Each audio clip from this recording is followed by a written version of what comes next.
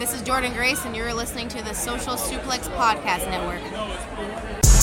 BWB, this is One Nation Radio. You better get it right. Rich Latta, James Boyd came to give them life. The Blackest Wrestling Podcast has come to kick all ass and drop it 6 feet if they kicking trash. Word, let me welcome y'all to something different. And if you dig it, man, you should let some friends listen. We be getting it in, this on the regular dude.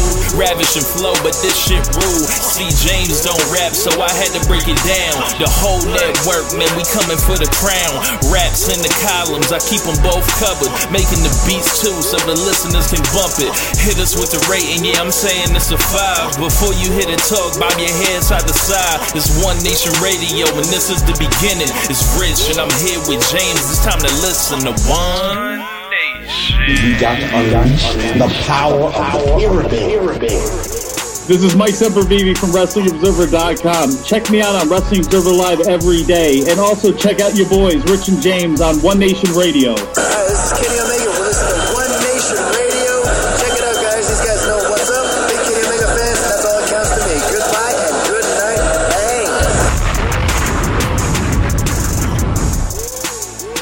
Bang. Ladies and gentlemen, welcome to this week's edition of One Nation Radio. I'm James Boyd, and here with me I have Rich Latta. Rich, what is going on? You know what? I'm not going to ask you what's going on. Just hold on for a second, Rich. We have a guest host with us, Floyd Johnson Jr. from All Things Elite, a part of the Social Suplex Podcast Network. How are you doing, Floyd? Don't answer that. Let's just get to it. Last night, at the Oscars, at some point, because I don't watch the Oscars, because why would I?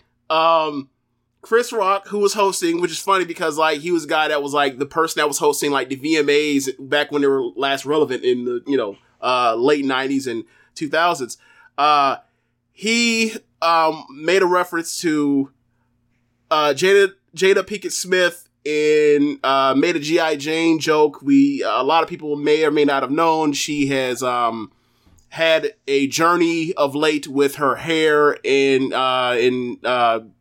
because of that, she has alopecia, so she can't grow hair. So obviously, there's stuff going on.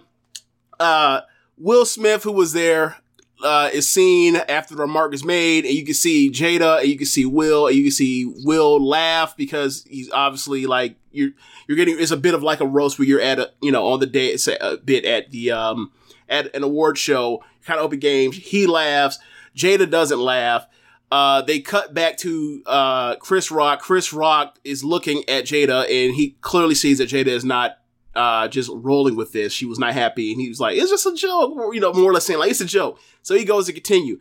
Next thing you know, you hear Chris Rock as he's about to move on to the next joke or the next whatever punchline thing he's about to set up, about to go, and he stops and says, "Oh, okay." And you see Will Smith walk towards him, and just walks about, arm's length, and it slaps shit out of him, and then turns around and walks back down, and then Chris Rock says, "Oh, Will Smith just slapped the shit out of me." And I'm not going to editorialize. Then they cut back to show Will Smith sitting back down where he was. He was sitting in the front row, and he says, on the edited feed, you find out it was 7-second delay. It was cut out, but on the foreign feeds, it was not because, whatever. You can hear him clearly say, "Keep my name's wife out of your fucking mouth." And then he repeats it again, even louder, saying, "Keep my wife's name out of your fucking mouth." And then Chris Rock says, I'm going to. Then from there, he's about to say something I would, and he stopped himself from whatever he had in his mind to say, which was like, ooh. And then he went to continue on and, with the festivities, but everybody that in the building seemingly thought that this was a part of the gag, a joke. And then once Will Smith said, "Keep my wife's name out of your fucking mouth," the crowd gets more silent because they realize, oh my God, he really just slapped this dude at the Oscars. So Floyd, you are the guest, so I'm going to you first. What were your thoughts when you discovered this video of this whole encounter in front of millions of people on live national television? Or at least a 7-second delay, national. Okay, so I have had conflicting thoughts. My initial thought was probably everyone else's initial thought. Will Smith just slapped the shit out of Chris Rock, and I'm just like laughing. I'm like, this is the funniest thing I've ever seen. I'm like, nobody's calling that dude soft now. You know, he's gotten thrown like under the bus over the last 2 years. And I'm just like laughing. And then like 20 minutes in, the old guy in me is like, dude, we just saw assault committed on TV. And like no one did anything about it. No security came, no nothing. He just sat back down and got the Oscar for Best Actor later. Like, nothing happened. Well, I mean, to be fair, if there was ever a time to question whether or not, like, the voting or worked or whatever else, that would be the time. Because once you slap somebody in front of all of these rich, uppity white folks, you kind of wanted Riggin to make sure he's not going to finish the night with the fucking trophy, right? With the biggest trophy in the game, right? Yeah. I'm like, there's so much security there. No one did nothing. No walk towards him to make sure he's okay. That dude just got slapped and everybody watched and like shocked and laughed. Like nobody had Chris Rock's back. Nobody came up and said, I got Chris Rock. Bro.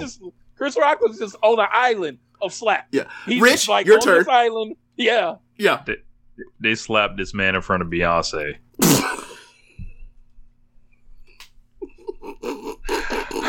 So I don't have anything profound for you. I was in this for the jokes.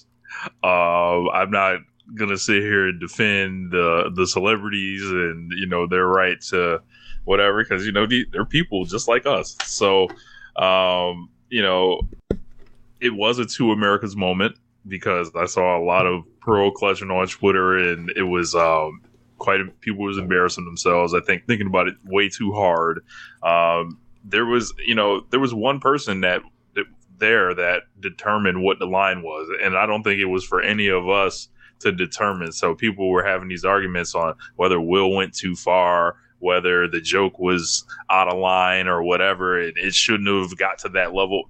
No one's responsible for this except one person, and one person was clearly the judge, the jury, and executioner. Like, he came out there and took this man's block off. Like, he walked up to that man, and Chris Rock, I feel like Chris Rock didn't even realize what was happening. He was he was sitting definitely, there. It was like, definitely. Why is Will walking up? Wow, and then just like the craziest thing is like Chris Rock, you can see him for like a split second decide, like, I feel like I want to fire back, right? But nah, I can't, because like I'm in my career right now, like, and he may have done that anyway, but nah, like, he's fine.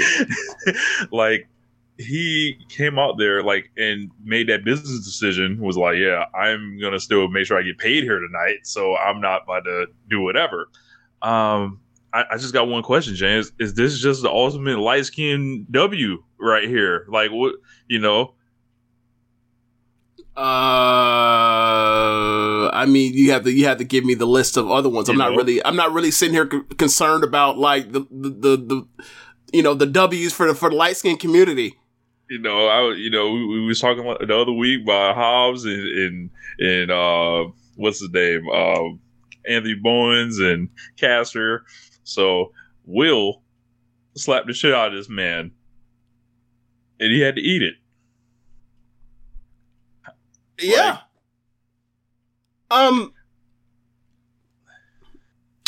Here's the thing, right? Bobby Lashley just returned in front of Almas. I guess this is. I guess only one surprise. Anyway, back to the lecture at hand. So, a few things. There's going to be a lot of stuff, right? Because this brings up, one, respectability politics, probably at the forefront of all this. Two, the misogyny and misogynoir of what Chris Rock said to Jada Pinkett Smith of one like shaved, low haircut, bald heads for black women is a thing. It's not, and it doesn't have to be about her alopecia or not. That's a hairstyle that black women have worn for decades, centuries. I didn't even know. Like, right. I didn't even know.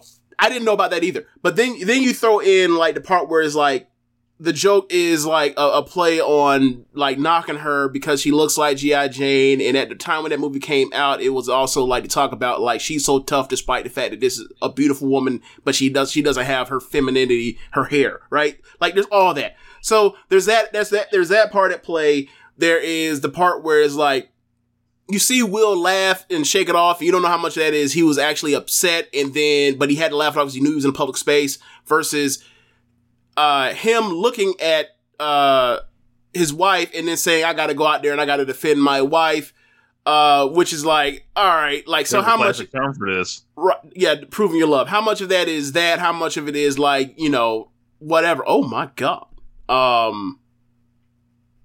Yeah, Sammy Owens versus Lashley.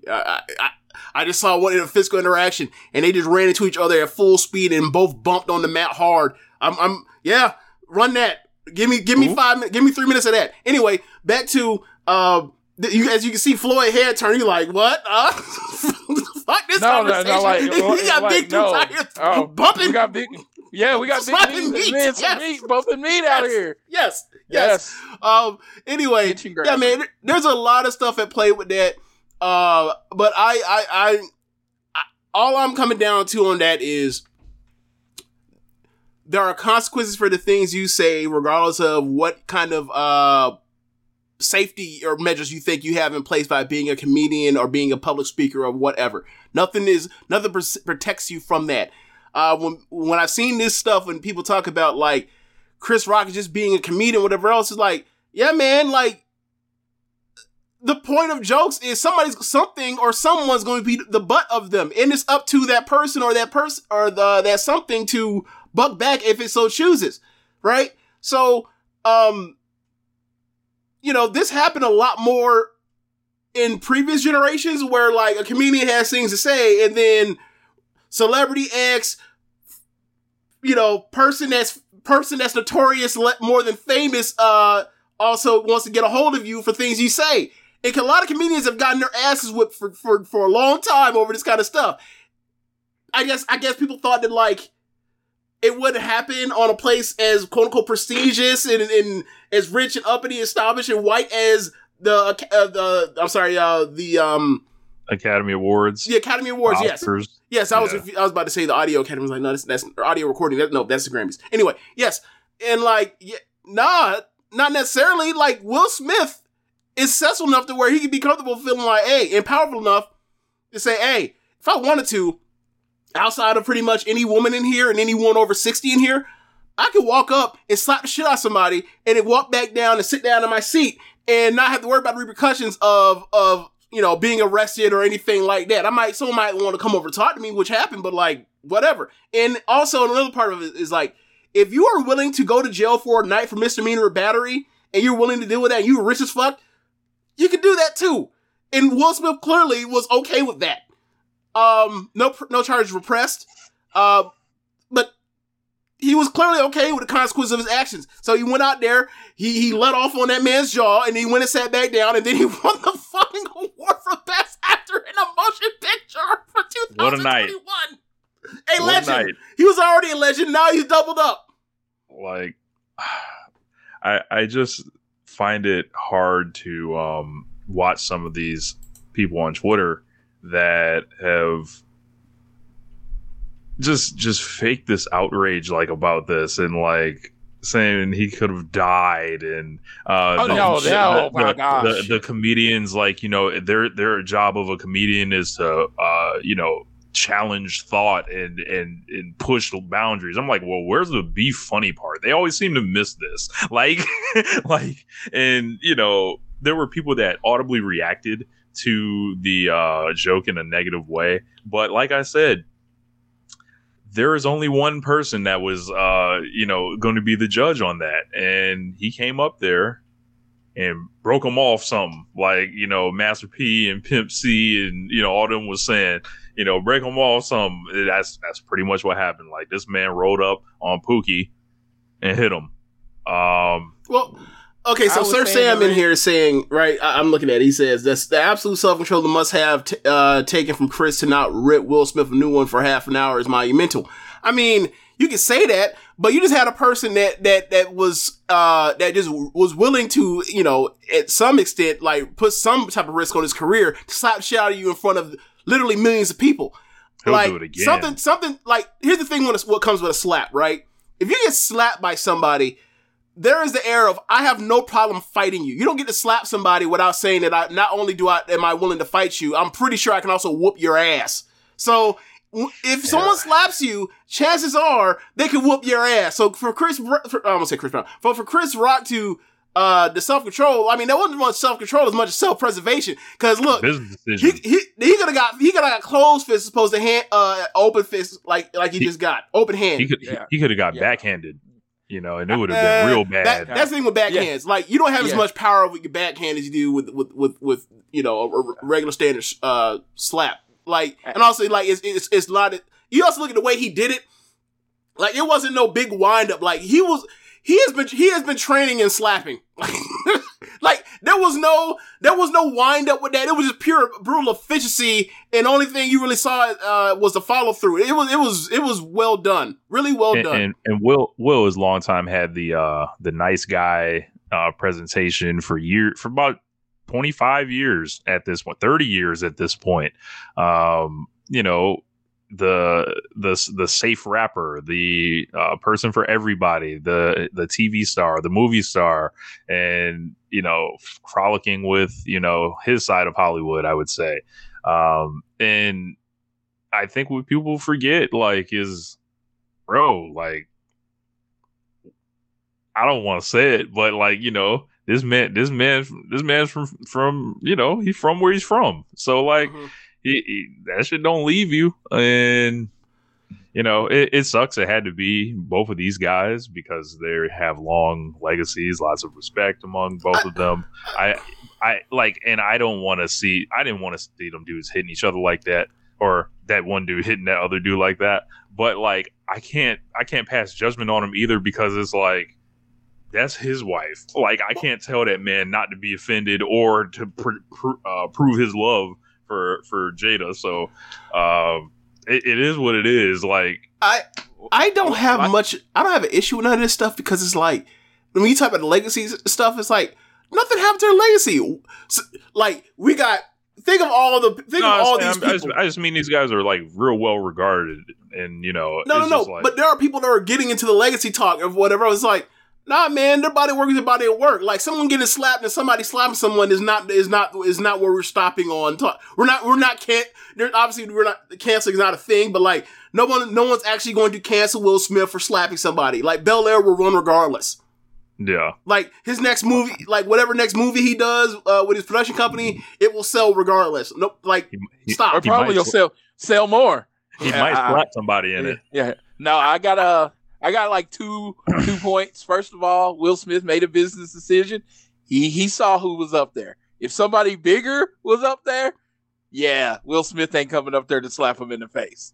He picked little ass Chris Rock to slap him in the face. Good job. Smart decision. He knew the person that wasn't going to fight back. Right. Because a couple of comedians would have laid his ass out. Just right there. So, second of all, he probably made Chris Rock $20 million. Because there's going to be a Netflix special called I Got the Shit Slapped Out of Me by Will Smith. And Chris Rock is going to break all sorts of records. Yeah. And also it's like, look, if he wants to, he will have that job for a long time annually. I'm back. You know, last year, you know, I got the shit slapped out of me. What will happen this year? They have to bring him back. They have to bring him back just for that reason alone. Just he has to come back at least one more time just for that reason alone. Like, the option had to be picked up that, like, seconds after, like, in the back after that last segment when he went, you know, like, yes, yes, definitely. This, you know, controversy breeds cash. Well, I'm just like, it's at least got to be a joke next year where he brings security on stage. And it's Yes. like, yes. Before I tell a joke, I got my security up here in case Will Smith is here. He has to do that. Yep. He has to do it. I agree with you. I 100% agree with you. Chat room is on fire. I appreciate all you guys jumping in. Will Smith should join the slap fight league. No. I don't know how the slap fight league really works, but like, you know you gotta get hit. Yeah, like he gotta get hit back. I don't think Will really wants the hit back part. Look, if you guys enjoy the slap fight leagues, I think you guys should check out the original time I ever seen people slapping people. God. It's like Smackfest on Hot 97. Those videos still might be on YouTube. It is comedy. Please. And this isn't like people that have been training and lifting weights for this. This is just somebody from the neighborhood against somebody else. It could be women, it could be men, and they wait. You're not telling me it's a catch? Is a catch fight? You ain't telling me it's a catch weight? Oh, okay, I'm about to say, hold on. No, so a lot of people, Will Smith clearly a fan of Inoki with the slaps. Everybody had them jokes. Yeah, so, man. I saw Inokiism. I saw this is King's Road. I saw all the Suzuki. punchlines of rappers. Yeah. Oh, that's coming. Yep, definitely. Yeah, I'm gonna have to think of me a good one. This is the first time a slap. Both of them came out over, so it worked out. People were like, "Want to see what Rock's gonna say next?" People was like, "Will Smith ain't no bitch." And this is good stuff. They both came out. Hey, a lot with Will. He been going through a lot with Jada the last couple years. We know. And WWE can learn a lot from that altercation. Both people came out more over. Yeah. I just gotta set up some people to, come out there and I feel like Max Caster is scrambling right now. He's literally doing process of elimination of which line he should say. Right? Yes. So if I was CK, I would give him the week off. But yes, yeah, I was gonna say it's gonna be on that TMZ thing. If anything, he's going to get it out. He is going to get that joke out. The one he came up with. It's gonna come out. Wow. I mean, that could be a whole song, actually. You got slapped, bitch. I can't believe there was somebody that had a song out about it, when I woke up in the morning. Are you serious? Wow. Yeah, there was someone on the internet made a song and made it like a TikTok thing that blew up. All right, so all right. I got one. We can leave after this because we're already 23 minutes in talking about those getting slapped. But this is what I'm asking this in good faith with y'all, and I expect y'all to to give me at least some short answer, right?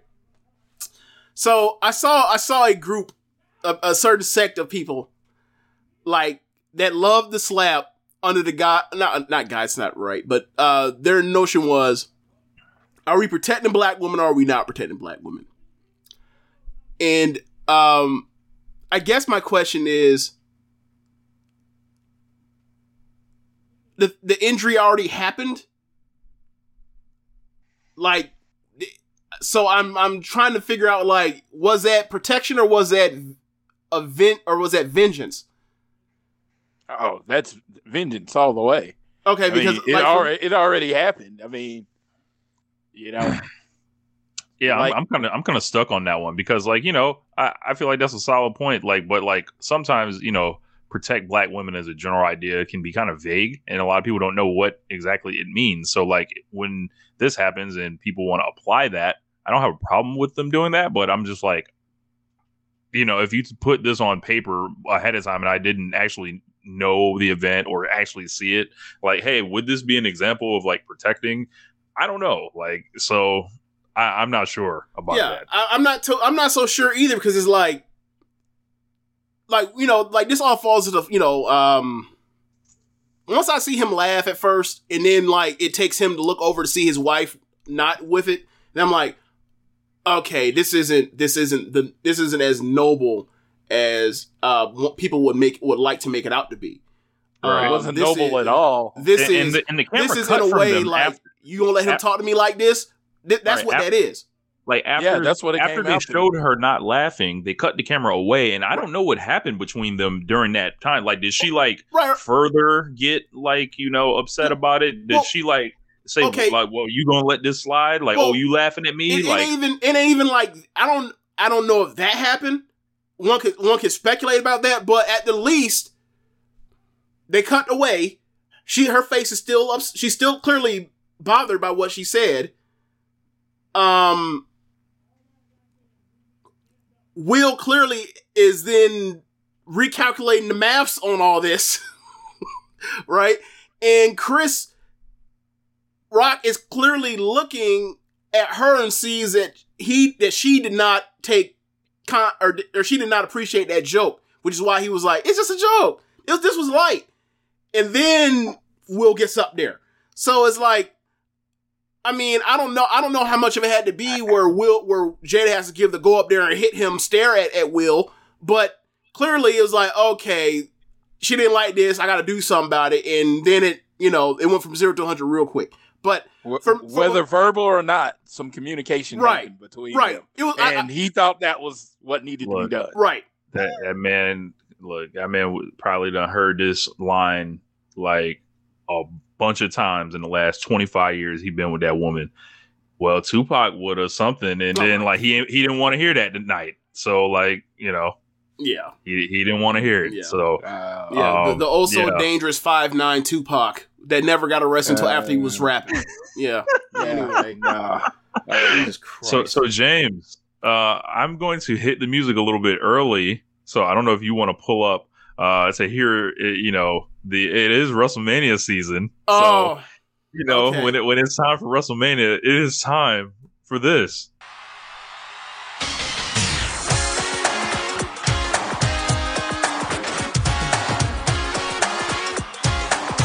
Let's go.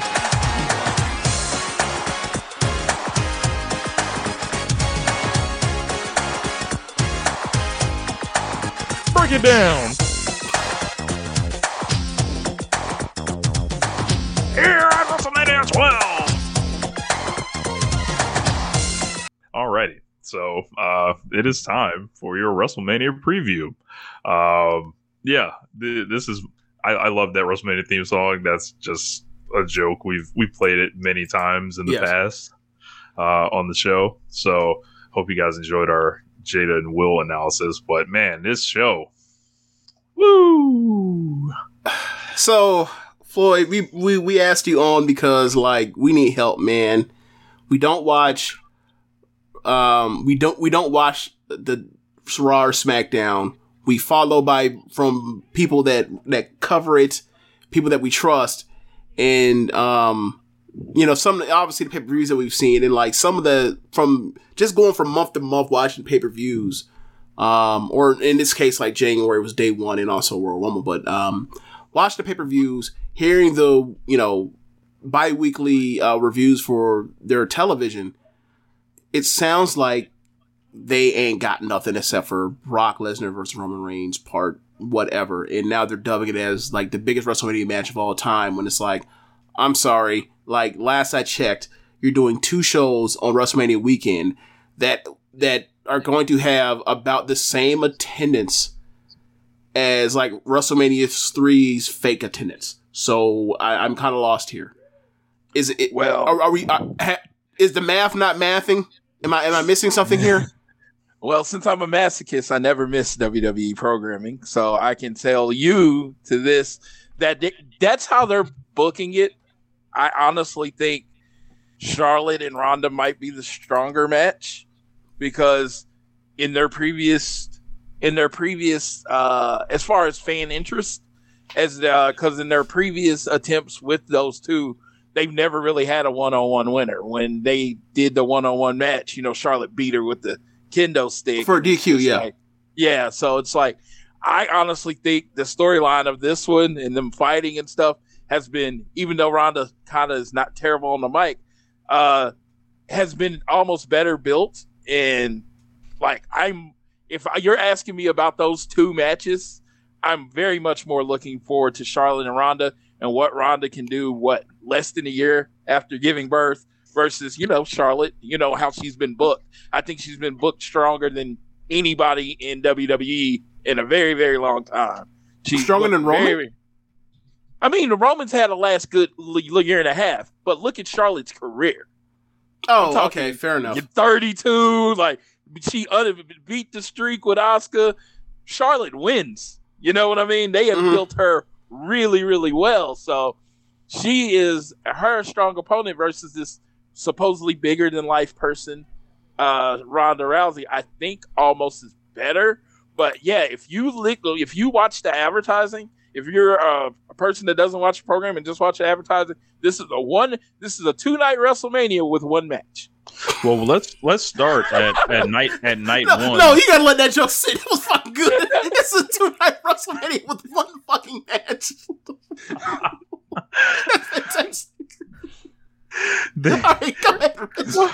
Well, we should definitely start with that one with Charlotte and Ronda, on day one, and we'll go through the rest of the matches from there. I would also like to get a out of 10 score on each match for the level that we're kind of looking forward to it.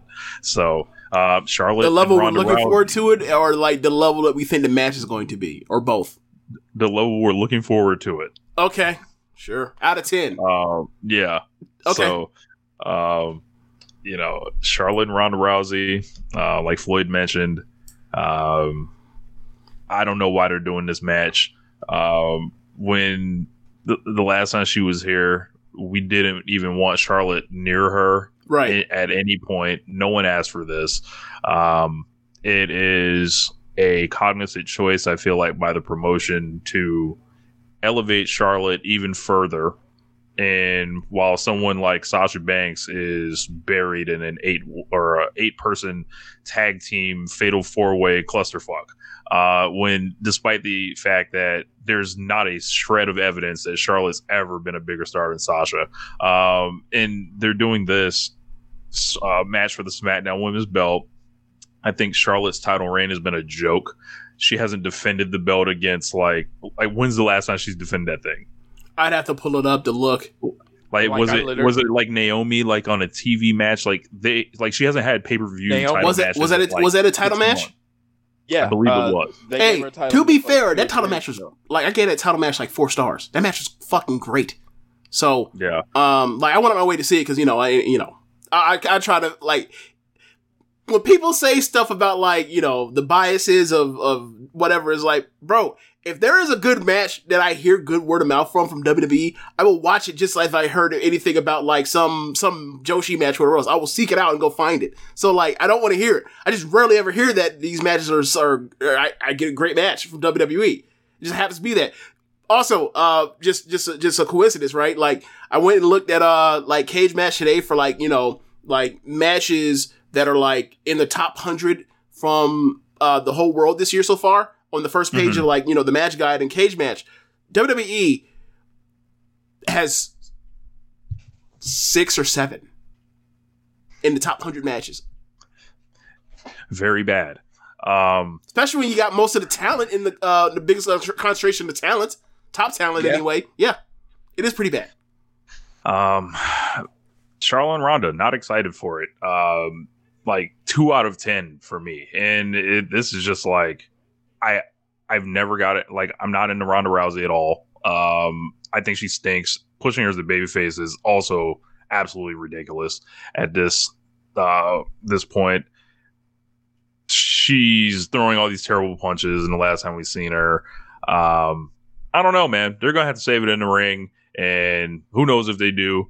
But I know I wouldn't have to worry about that with Sasha Banks, because I feel like Charlotte's a threat to it can be good with Charlotte, it can be bad with Charlotte, but you never know. And I don't know if these two have it in them to strike lightning in a bottle twice. Of course, this may be the presumed main event of this night, but there is that Austin and Kevin Owens thing that's a match, but not really. But they're acting like it and lying like it is, but it isn't. And so don't be mad. Don't be mad at us when it actually isn't a match. Same way that you shouldn't be mad at us at WrestleMania 34 for Cena versus Undertaker. It's the same thing. Same thing. Or The Rock, not showing up, yeah. But yeah, this stinks. Floyd? It is my third most anticipated match of the night, so I will give it a solid 6. I am grading on the WWE curve, as in I have my expectations for WWE matches, and out of my expectation of a WWE match, I give it a 6. This is the biggest annual show of the year in the industry. This is my number 3 most anticipated match On day one, not period. Okay. On day one. Okay, fair enough. I was gonna say 6 out of 10 just for the whole. Yeah. Jesus Christ. Okay, I'll go 4 out of 10. The only thing I have is morbid curiosity that they can, as you mentioned, like recapture what they had at Survivor Series 2019 or 18. That was a great match, with a super hot finish to, get them to the stupid thing they did, but whatever, with the 3-way when it should just been Becky versus Ronda, but whatever. My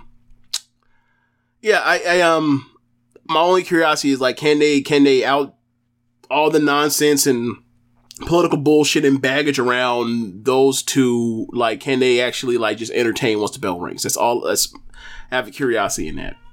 That's it. So they get 4 out of me for that because I really enjoyed that match they had. They beat the shit out of each other before the Kendo Sticks came out. Then they really beat the shit out of each other, or more specifically, Charlotte beat the shit out of Ronda. So yeah, that's where I am. What's the next match? Like, Rousey's colder than ice compared to like at any time she's ever been in WWE. Well, I don't know how true that is because like apparently on house shows like she's drawing well. Like I think it's more of like her what she is doing week to week compared to like what she's actually doing financially. Like I think creatively it's the pits, but like somehow in spite of that she's still getting people to show up to her house shows, which only tells me like it's only a matter of time before that goes away. But it's working right now so far for whatever reason. I think WWE fan interest in Ronda is high. That crossover appeal that she has just doesn't exist. No one outside of the wrestling circle is talking about it. But the people inside the wrestling circle that, like WWE are really looking forward to Ronda Rousey. I'll pick Ronda to win. Oh my God. Imagine if Charlotte fucking won this match. Oh my God. No. I mean, she could, Nah, that'd be never underestimate what they'll give Charlotte. She is the greatest WWE women's wrestler of all time. That's how she's booked. That's how her career has been lined up. If she won, I wouldn't be shocked, but she's losing. Well, yeah, she's losing because like we know what the plan is. Like, we know the plan is she wins here, and then obviously she's going to get to Becky at next year's WrestleMania in LA, and she'll probably lose there and then go away. Like, yeah, it's another 1-year run for her. I don't know. What's the next match? Seth Rollins versus a mystery opponent. Jesus Christ. You might guess what my number is on this one. I'll just jump in. 10. If you didn't know it was okay, let's do this. Floyd, if you didn't know that that was going to be Cody, what would you have it as? Or if you didn't know it was going to be Cody, if it was just what they've done on TV with Seth, where he's a fucking loser ever since we got to 2022, like he gets his ass choked out by Roman because he pissed him off too much, and he won by DQ for because Roman beat too much ass. Then he goes to Elimination Chamber and he gets his ass pinned by Brock Lesnar like a geek, and then he ends up trying to steal his heel friend Kevin Owens' title shot. He ends up getting beat too, and then he lost last week. Who did he lose to last week? AJ? AJ. No, well, he didn't really lose. Edge hit That's right. AJ. Okay, fair enough. Right. You go through all this thing where either way, he continuously loses and loses and then loses. Like, why would I care what Seth Rollins is doing at WrestleMania outside of the part where it's like, this is a booking malpractice, that you have this person that's been a top 5 act in your company since like 2000 for the last half decade, and say, hey, we don't have a path for you to have a big match at WrestleMania because you're on a losing streak because we don't know what the fuck we're doing. Like, outside of the fact where it's Cody, why, I don't know. No, because my assumption, let's just say I didn't know who it was. My guesses would be Goldberg or Shane McMahon. Those would be my guesses. and my excitement level would be a 1 because I don't like Goldberg and I don't like Shane McMahon. But the American Nightmare is coming back. This was all before AEW existed, and when he left, this was my goal for Cody. Leave, become bigger, come back. My goal, of course, is for him to main event WrestleMania. I don't know if that'll happen. Probably not. But, again, big spot at WrestleMania. This is it. I'm happy. I literally, the moment, Rachel knows this, the moment his contract came out with him leaving AEW, we went and bought WrestleMania tickets. Maybe an hour and a half later, because I knew it was coming. So, this has always been, it's a 10, it's a 11, it's a 12. Okay? I'm Meltzer breaking the effing scale. Cody's coming. God. I will be in my red, white, and blue from head to toe. Let's fucking go. Clip that right now. I will be in my red, white, and blue from head to toe. Let's fucking go. Yo. So Seth, laughing at Seth Rollins' misery is a pastime of mine. When people were like thinking he was about to be in some title match coming to WrestleMania, like I thought they were insane lunatics. Like when, they had him basically looking like a bitch and getting squashed inside the chamber like every other geek. Everyone that had talked themselves into thinking he was doing something on top, sadly mistaken. And then to hear that they ran the John Cena 2018 storyline with Seth Rollins, it makes the whole company look stupid and incompetent, and it's just dumb on TV. Everyone kind of knows what they're doing. Like, it's like they're trying to do their own version of when AEW brought CM Punk in, but I feel like it was a lot simpler with someone that's a lot cooler. Like that was happening. Like it was Darby Allin saying, "Hey, No, he's talking about Darby compared to Seth, not to Cody. Oh. Yeah. So like Darby says, even if you're the best in the world, everybody knows what that means, right? And they don't even have to really go back to it. And you see the location, it's like, oh, okay, this is what's going on. But in this case, they have him just jumping through all these hoops. And I remember liking the way that Cena's work was up to WrestleMania 34 because he essentially set the rest of the card in place. This is like a not as good version of that. And I thought the only possibly creative thing was Edge screwing AJ to heat up their match more, and that doesn't really have anything to do with Seth. Anybody could have been wrestling AJ Styles for from that spot. So, but seeing Cody go back to WWE, I love it. Send them. Do they need me to help? Pack the bus, do we need air in the tires to make sure he arrives there on time safely? What can I do? How can I help Cody and the Nightmare family and all these people in their exposition, their grand journey back to WWE, back to where he belongs, back to Vince McMahon, humbled, yes, sir, please, may I have some booking, please? What do I have to do to help this experience go smoother? So I'm on a 30 for excitement on this. I can't wait to see Cody Rhodes show back up. Because you know what that means? He's not in AEW anymore. You're an asshole. See, this is why shit like this is why Chris Brown got slapped last night. This kind of disrespect. Anyway, 30, 3 1/4. Throw it, send it in. 3 1/4. The mirror match. Oh man.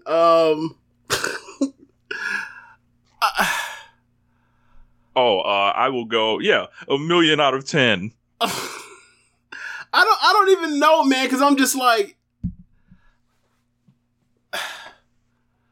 I think Cody being reined in is for his best at this point. Cause I think personally, him as a, bell to bell performer outside of blading and, ref bumps and distractions from Arn, he's much improved from 2016 or 2014, if you will, whatever you want to say. So, like, I think as a worker, he's better. And I think some of that being reined in on, like, you can't do blood, so you got to take that out of your toolbox. You have no, unless I seriously doubt they're going to have Brandy taking rev bumps like she's Hunter, or not Hunter, but as she's like Stephanie or Maurice or somebody, as for now anyway. So yeah, like, I think they're going to have one of the better matches at WrestleMania. The problem is, what exactly does that mean? Because 3.5. Yeah, like I think 3.25. I think they're probably going to have like a 3.5, 3 3/4 star match, and whatever. Like, that's a very good match for an undercard of a WWE pay per view in 2020, or quite frankly any WWE pay per view ever, like outside of like takeovers. So yeah, like, this should be one of the better matches of the card. Like, am I excited to see it? I mean, it's been a while. It's been a minute since Cody, and quite frankly, like, Cody's left on a super high note. From AEW, that was one at what, second or third best match in AEW this year, the ladder match. So, yeah, like, I'm with it. So I guess I'll say, like, for my enthusiasm level, like, I guess I'll say like a 6 out of 10, 7 out of 10, something like that. This I know is Cody. Like, if this was like not Cody, this was like, I don't know, like you mentioned, a Shane or a Goldberg, I'd have been like, nah, give me a 0 out of 10. No, thank you. So with Seth Rollins, for flying the flag for WWE, for essentially burying his public relations in the gutter, for him, if he has to lose this match against presumably Cody in this, and he did all this shit the last couple years, this is a hoeing of the highest extent, that he did all that swallowing of the boot to welcome this man back and put him over and lose. Hey, everybody has their match where they get embarrassed at WrestleMania. I just watched 12 where Triple H laid down for Ultimate Warrior. So Seth's about to take his, and then they're going to book him strong after. But he's going to take his L. He's going to take the Triple Crossroads, and it's going to be a good day, and it's going to be amazing, and I'm going to celebrate. I think you're a lot more confident than you should be. But what I will say is this: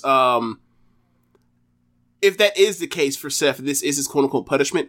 Like, compared to the Triple H thing at the time, given the context of the time, he did nothing compared to what Triple H did. Like, they cared about kayfabe back then, and he blew it on, in fucking Madison Square Garden. Like, that's different than this, where, like, what did Seth do? Oh, he talked shit about a guy that wasn't in the company. Why would Vince give a shit about that? Daniel Bryan lost in 8 seconds to Sheamus. He didn't do anything wrong. Everybody takes a big L at WrestleMania. It's just what you do. Charlotte's never taken no big L. Oh, well, Charlotte's never going to take a big L. Let's see who else has never taken a big L. What's Hogan's embarrassing L at WrestleMania? John Cena got squashed by Undertaker. What was? I mean, I guess he wasn't embarrassing because he just lost to The Rock. But what's The Rock's embarrassing loss at WrestleMania? Shit, losing 3 main events in a row. But that's not embarrassing. That's just, you lost. Yeah. I think The Rock got out before he could get embarrassed. His I think The Rock got out before he could get embarrassed. Yeah, okay, yeah. Fair enough. He had a short window, came back, main evented 2 WrestleManias, and was out that bitch. So I guess fair enough.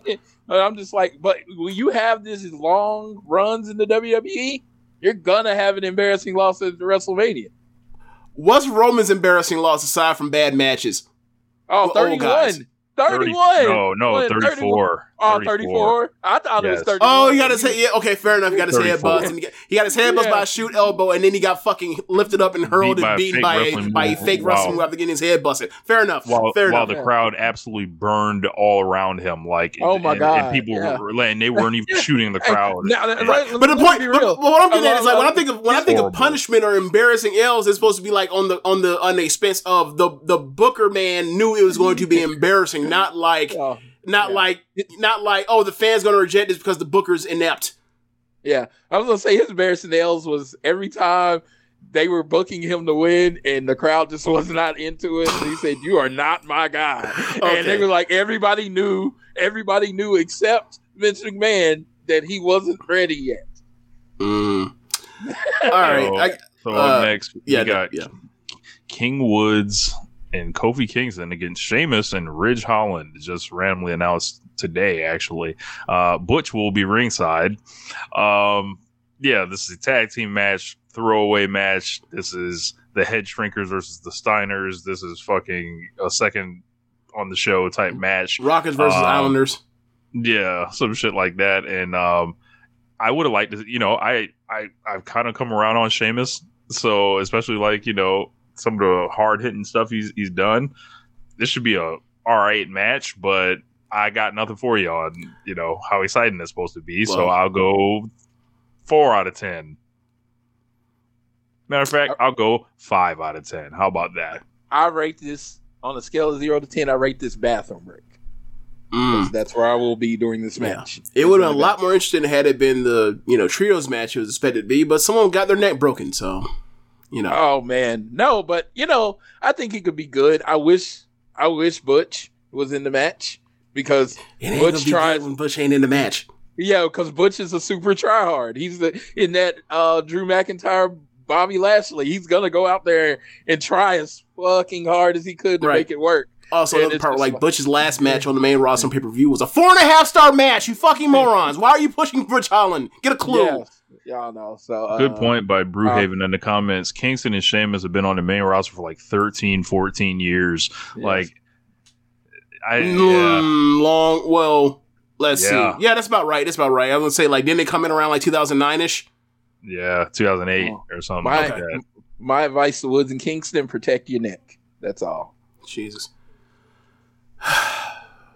It feels like, seeing the New Day at this point, like, teaming with each other is like, it's like fucking sad at this point. It's like, why are they still like together for one? Why to make money? Why don't they like ever elevate these guys? Like, why don't they care more about these guys and actually treat them seriously? But it's the WWE. They cast you in a role, and they might try to elevate you a little, but as soon as they don't think you're immediately successful, they put you right back in the role. And they're inept. So, even when they try things, they still to go back to like, well, we fucked this up. Let's take you back to where you were before we fucked you up. If you even make it. So, yeah. Kingston, Ian, Drew, they are all back to where they were before they won the title. Mm-hmm. Yeah. I don't know. Like, I'm sure with Sheamus in there with those two guys, it should be a good match. So, I'll say 6 out of 10. Just keep the less you do a Ridge Holland, the better. Tag team match for the WWE Championships: the Usos, Jimmy and Jay. This is all on day one. Yes, taking on Shinsuke Nakamura and Rick Boogs. I have this as a 2 out of 10. I couldn't be less excited for this. I couldn't picture caring about a Rick Boogs match for a championship. It feels like the Usos have had these belts forever. Feels like they haven't done too much with them. At least we don't have to worry about like this match and then like people saying insane things on Twitter afterwards about Jimmy and Jay. But that's not true, because if this match is like 3 3/4, people will pretend like it was 1 star better. Oh my god. Oh my god. Yeah, man. I got nothing for you on this. Like, I'll never care about Boogs. Nakamura is a skeleton at this point. And the Usos are long in the tooth, it seems like, as well. 2 out of 10 for me here. Floyd. Greatest tag team in WWE history, the Usos. It seems like that's how they're being booked. I would honestly give it a 5. I just like watching the Usos wrestle. I love their whole entrance, their whole style, everything about it. It's just their whole presentation. What they're doing now is probably my second favorite version of the Usos, except for when, they initially went to the more, best way I can say it is street style of dress and all that stuff. I don't know what other way to say it, James. I'm sorry. Like they started acting. I mean, they started like I don't know what other way to say it, but I'm glad you stopped yourself and they started acting like, please stop, please don't continue, please don't continue. All right, sorry, go ahead. Yeah. Oh, you mean the other black tag team in the WWE? No, I'm just kidding.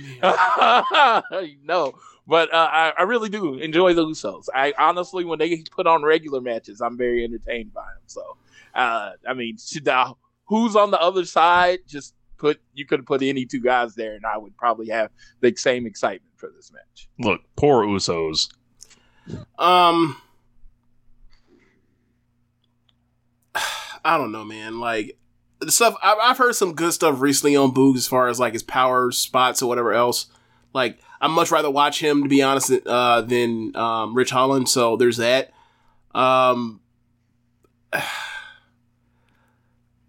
Is Nakamura gonna care?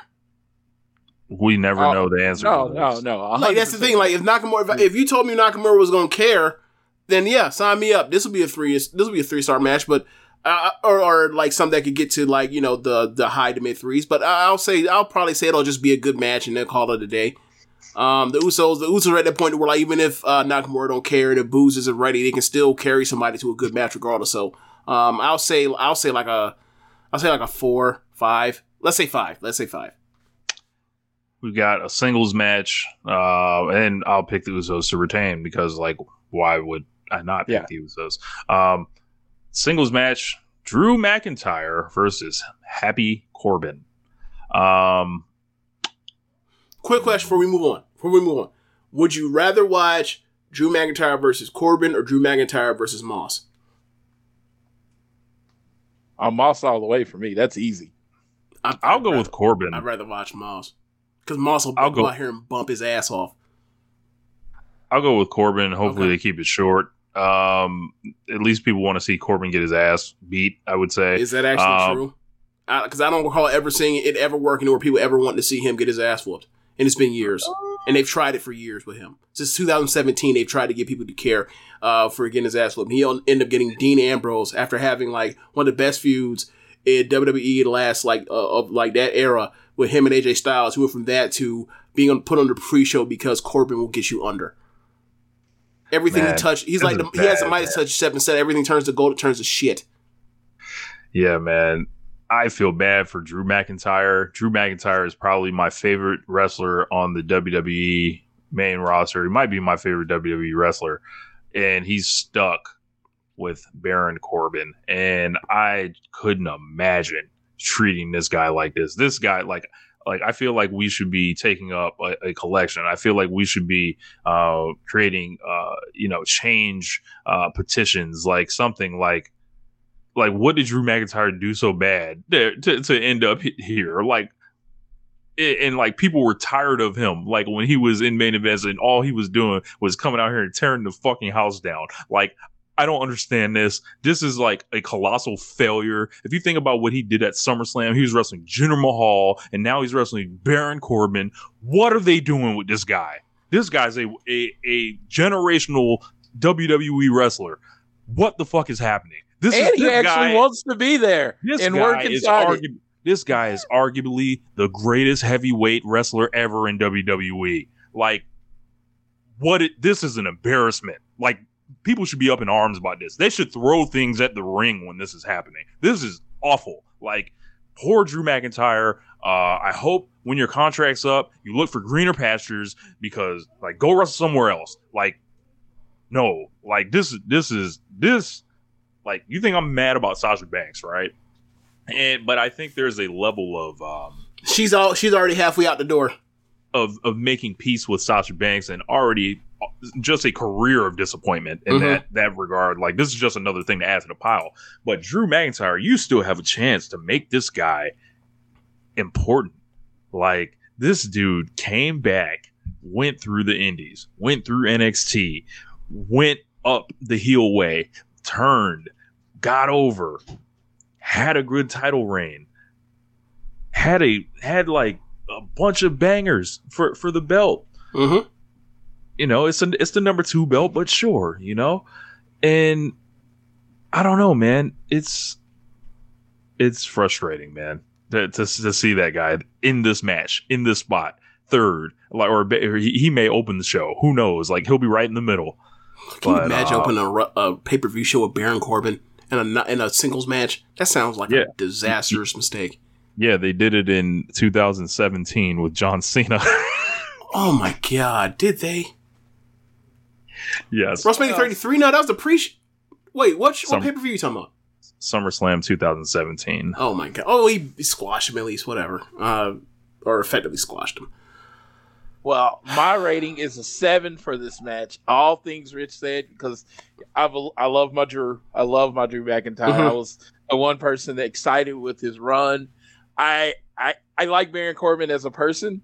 I have never, and I like his finisher, but I've never really like been all the way behind him as a actual in-ring performer in character. But yeah, I mean, if this is just a easy win or a big win for Drew, but yeah, my excitement is, it's a 7 because they've at least tried to give it a storyline.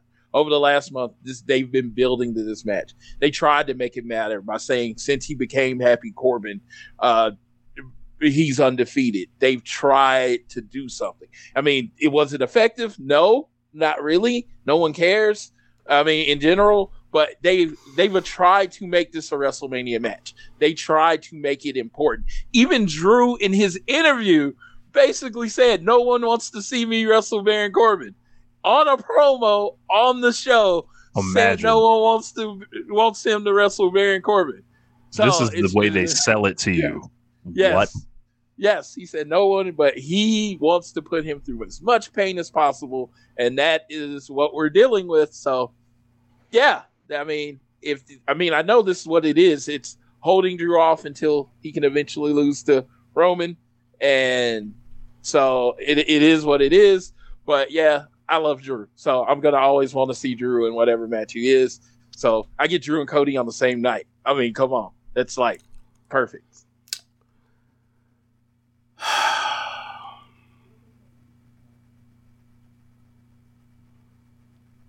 Drew McIntyre is fucking awesome, and like almost virtually every show he's on that I ever hear about, every match he's in on pay-per-view that I see, it's either great or very good. It's because of the effort level and the willingness to do things that you don't see out of dudes his size. Because when you bump like that, at that size, historically, we've always been told that like your body will break down very fast. That dude is high effort. That dude gives a shit and is not jaded and just going through the motions in a way that like a lot of wrestlers have been going through the motions in WWE for a long time. Given that like, why try so hard if they're just going to break my spirit or whatever else? He still is out here fighting. He's still out here fighting. So to see him with with Baron Corbin, a guy that like is not a stiff, but it's also somebody that I never want to see wrestle. Like the only times I've ever like given a shit about him wrestling when he's in like 3-ways with AJ Styles and Dolph Ziggler on SmackDown, right? Because you have two guys that are here doing most of the work for him. He's a guy that liked wrestling, good athlete. He just didn't have the chops for it at a certain level. At a super high level. I think he's always been miscast as a person they tried to make the lone wolf and a faction leader or whatever else, when in reality was he should have always been at a tag team with someone else that could have been either a better worker or more charismatic to have made a team. It just never happened. Like, he should have been put with, all these years, whatever, he probably should have been put with Gable or whatever else and, been a, big guy, little guy tag team or whatever else, but it just never worked out. But it is what it is, and we're here now. And, yeah, man, the match is going to be okay, but it's just going to be okay. And regardless of whoever wins or who loses, who cares, whatever. But match will be okay, so I'll just give it a 4 out of 10, 3 out of 10. Yeah, I see Moss abandoning Corbin somewhere in the match. Drew dominating him, like pinning him with 1 foot. Yeah, aren't they building towards a split between him and Corbin based off of, like Corbin doesn't like the jokes he's telling now or something like that? Yeah, he's telling jokes at his expense. He's telling jokes about Corbin, and that's where he's like, dude, no. And Is Corbin gonna slap him? Yeah. Is Corbin gonna slap him? I think he's gonna have to slap him. He's gonna have to slap him. And I just see Drew winning in a dominant fashion, getting him out the way. Tag team match: the Mysterios, Ray and Dominic, taking on The Miz and Logan Paul. This match has kind of like two things working against it, right? Like, you've got celebrity, which, you know, never really excited for that. And then you have like the Dom Mysterio factor you have to add in that just like is like the governor on it, like just holds the match down. So it's like Floyd had brought up something before the show that I feel like is going to happen, and I'll let him say it, and it just makes me sick to my stomach. But using all this money on Rey Mysterio for this. Imagine. Well, my excitement level is a 6, and it comes from curiosity. I just want to see how good Logan Paul is. I'm curious. I'm curious if this man can, you know, he's in there with 4 average to above average wrestlers at least. You know, Rey Mysterio is one of the greatest of all time. I know that. But I'm just saying he's in there with the set of group. If they can make him look good, will he look good? Is it something that can turn into him being in the WWE longer? And the thing I brought up with Rich is I think Ray's going to, when they come out this week, Ray's handed Dom the mask. Dom's going to come out and wrestle this match mask. Rey Mysterio has made no bones about his ultimate goal is for Dom to eventually be Rey Mysterio. That's going to be his name. He's going to pass it down. So I think big WrestleMania, big entrance. They're going to do the double mask thing, and I guess that's what they're going to do. I just see it happening that way. But the dude gets the tag with his son at WrestleMania. I mean, to a lot of people, that's a dream. So there you go. It's like LeBron and Bronny playing on the same team. Oh my God. Brighter prospect, Dom Mysterio or Bronny? Bronny? Like, let's put it this way, right? Like, he is the number 30, or he's in the 30 as far as his high school class in basketball, which means like that ain't no person that you expect to make it to the NBA, right? But at the same time, like, you think, in a particular, let's say his wrestling class around the world, whatever year you want to put Dom Mysterio in, you think he was one of the 30 best wrestlers, and from that he'll be one of the 30 best wrestlers from his class? I seriously fucking doubt it. Muzz is saying Rey Mysterio 2 or Rey Mysterio Jr. I like Rey Mysterio Jr. It would be El Hijo de Rey Mysterio Jr. But obviously we're in WWE, so they don't even say that. It'll just be Rey Mysterio. Like, that's how that's happened with like El Hijo de Dr. Wagner Jr. Like, he's the Jr. He's third. Man, sad times. The whole thing with Dom is I've noticed he's like every person I've ever seen on the main roster that's been on this long, you have seen a physical change in them. Like, just from dieting and working out, that dude looks like the same string bean he did when he came. And I'm just like, dude, are you even trying? I mean, you got Jinder Mahal and Drew McIntyre. They know the way. Remember what they look like. They know the way. Do something. If you're not going to be like super impressive in the ring, at least look physically impressive. And somehow you got tall coming from Rey Mysterio. Don't know how that happened. Do something with it. Yeah, man. Bad news. Singles match for... I can't speak on it. No. I thought you said something about it. Yeah, man. This shit gonna suck. Whatever. Man. Whatever. Like, whatever. It's just gonna suck. Like, it's Rey Mysterio doing charity for his son. And then, like, you got Miz, and it's like, I don't want to see Rey Miz. Actually, that match was tonight. Like, it looked like the crowd was okay with it. Whatever. I think that match is more appropriate for WrestleMania than putting Logan Paul in a match with Rey Mysterio's son in it that has no business being, like, on Major League American professional television at this point. Not to say that it can't be the case in the future where it gets better. It's just, it is what it is. And, like, he like for him, even if he at this point, even if he improves a lot, like he still has an uphill battle or whatever else, given that he stunk to start or wasn't really that good to start. Outside of his like first couple matches, which they game plan to make sure he looked great. So yeah, I whatever, it stinks. Like make better use of a legend while he is still great. Yeah. Singles like, match. We can get a storyline between Rey Mysterio and Seth Rollins. Couldn't? No. Okay. That's funny. He's no hook. That's funny. So the last match on night one we have is a singles match for the Raw Women's Championship. Becky Lynch versus Bianca Belair. I'm gonna go 5 out of 10 on this one. I think this is going to be an example of when WWE and their blind cultist loyalists will tell you a story was great. They'll tell you, oh, it was just this journey we took from SummerSlam, and it led to WrestleMania where she beats her, and it's like, no, man, like that shit, like this is just shit that happened. Like they have Becky Lynch now cutting promos about stuff that didn't even happen.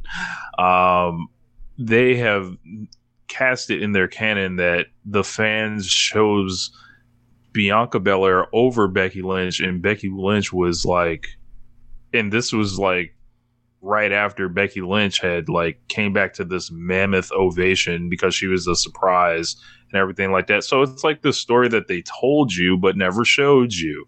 No. It was a story that's telling you an exact opposition to reality. Yeah, like it doesn't exist. Like, and they're going, like, Bianca Belair is going to win the belt. It's going to be like, oh, okay, cool. We're right back where we were with Bianca. She gets to hold the belt. Then who's going like to, be next for her? You would think it would be somebody like Rhea Ripley if it was a smart, well-booked company, but I don't think that's going to be the case. I think this Becky Lynch run has been awful. She's female edge, but maybe worse. Like it is like, what got her so over? She feels like the total opposite of it. I feel like she's pretty much like she's expired as a character. Like I think, and the hard pivot to the heel thing doesn't help. It made it worse. No one wanted it. Like, no one wanted to boo her. People still don't want to boo her. They're just going on for the ride because they're like, well, what else are we going to do? I don't even think they're going for the ride. They're just like... As much as you can go for it, as you know what I mean? Yeah, I agree with you. You're right. Like, they're not necessarily going for it, but like at the same... Because they're going to be dueling Becky and Bianca Chance all night, which shows you, like, clearly this didn't fucking work, this heel turn that you tried for 8 months. Yeah, man. The results of this feud, to call it good, not even to call it great or fair, to call it good is to be simply put for Bianca Belair to be more over now than she was when she was the champion. And when she wins, she will not be. She is not. Like she is not. Right. No one this is what's gonna happen. Right, there are gonna be people that may hear this right, and they will or hear something like along these lines, and then their way to defend it will be to then pull up a Google trend and see Bianca and see the spike in her from SummerSlam to here, and now be like, all right, now wait a month and then go to the month after WrestleMania once you get past WrestleMania spike, and then we'll see, because that'll really tell you, and then they'll be like, oh well, I don't want to do that. I don't want to have that conversation after, because like the main thing is like, this shit is so cyclical when you look at like these trends or whatever else. So like for me with Bianca, it's like you basically wasted a year of her career. Yeah, they did nothing. They did nothing with her for several months of last year, and we're talking between the Royal Rumble and WrestleMania. They did nothing with her. She won stuff, but like it was so small stakes things. It's like, all right. The thing that happened with Sasha to where the match got canceled and you had to pull the trigger on this hastily. Okay, are you ever going to get to the Sasha? Could you have done the Sasha match at a different point at Royal Rumble to have then like heated her up more or whatever else? No? Okay, great. Thanks. Like her beating Zelina Vega and Liv Morgan to death, and even Doudrop Ain't enough. That's small stakes. Like, her and Rhea should be running, like, given that, you know, where we are with Becky in her life, where we are with Sasha in her life, where we are with Charlotte just being protected to death for like half a decade, to Bayley just tearing up her knee last year. Those two, Rhea and Bianca, or whoever you're going to push besides Bianca, if apparently you don't want to push Rhea, let it be Shayna. I don't give a shit. They should have been plowing through like the horsewomen, and anybody else with any type of name value to get them to top stars, get to that level to where you can have these big matches, and then eventually like, oh, Ronda's coming back, I could do a Bianca and Ronda match, I could do a Rhea and Ronda match. They can't do a Rhea and Ronda match, or Rhea and Ronda match. It's gonna be the same. It's gonna be a lot of the same stuff for next year. Bad in that, the promos will be so bad in that feud. Oh my god. Well, my point is, like, you haven't presented anybody like Ronda left for 3 years, almost 3 years, almost 3 years, and like they didn't replenish a damn thing. Like, you look for the big matches for Ronda when she comes after 3 years, you'd be like, all right, oh great, like she has like the match you only look forward to now. Like there's not even a Nikki Bella to come back for like an Evolution thing, right? It's like, all right, either we're going to ask Lita or Trish to come back, and then we got the Horsewoman again. That's all we got. Y'all knew she was coming back. Y'all knew she was coming back when she left. Your whole job was to get people ready for her. Look, they fired a lot of people. Like, the people that she liked to kind of work with was like Nia Jax. You know, I don't think she'll fight Naomi or anything. So, you know, everyone's caught up in that women's tag team match, and then they fired tons of women. So it's like, you know, who knows how much they actually care about it. So, you know, like, you know, I feel like, you know, Alexa Bliss is probably waiting for Bianca Belair after she wins the belt or something. So it's like, that's going to get off to like a bad start. But like, I'm a big Bianca Belair fan. I feel like they just like, it's so frustrating what they do with her for me. It's like, this should be the top star. What are they doing? She's going to win, but like, it's going to be hollow. This is what I'll say, right? There are two matches on this entire show where I'm like, the build, whatever. I'm over it, whatever. But I do look forward to them having a good match and the right person winning. So between Roman beating Brock clean without fucking a distraction or bullshit, actually in his first clean win over Brock, and Bianca beating not Ronda, but Becky, that's the only thing I really care about.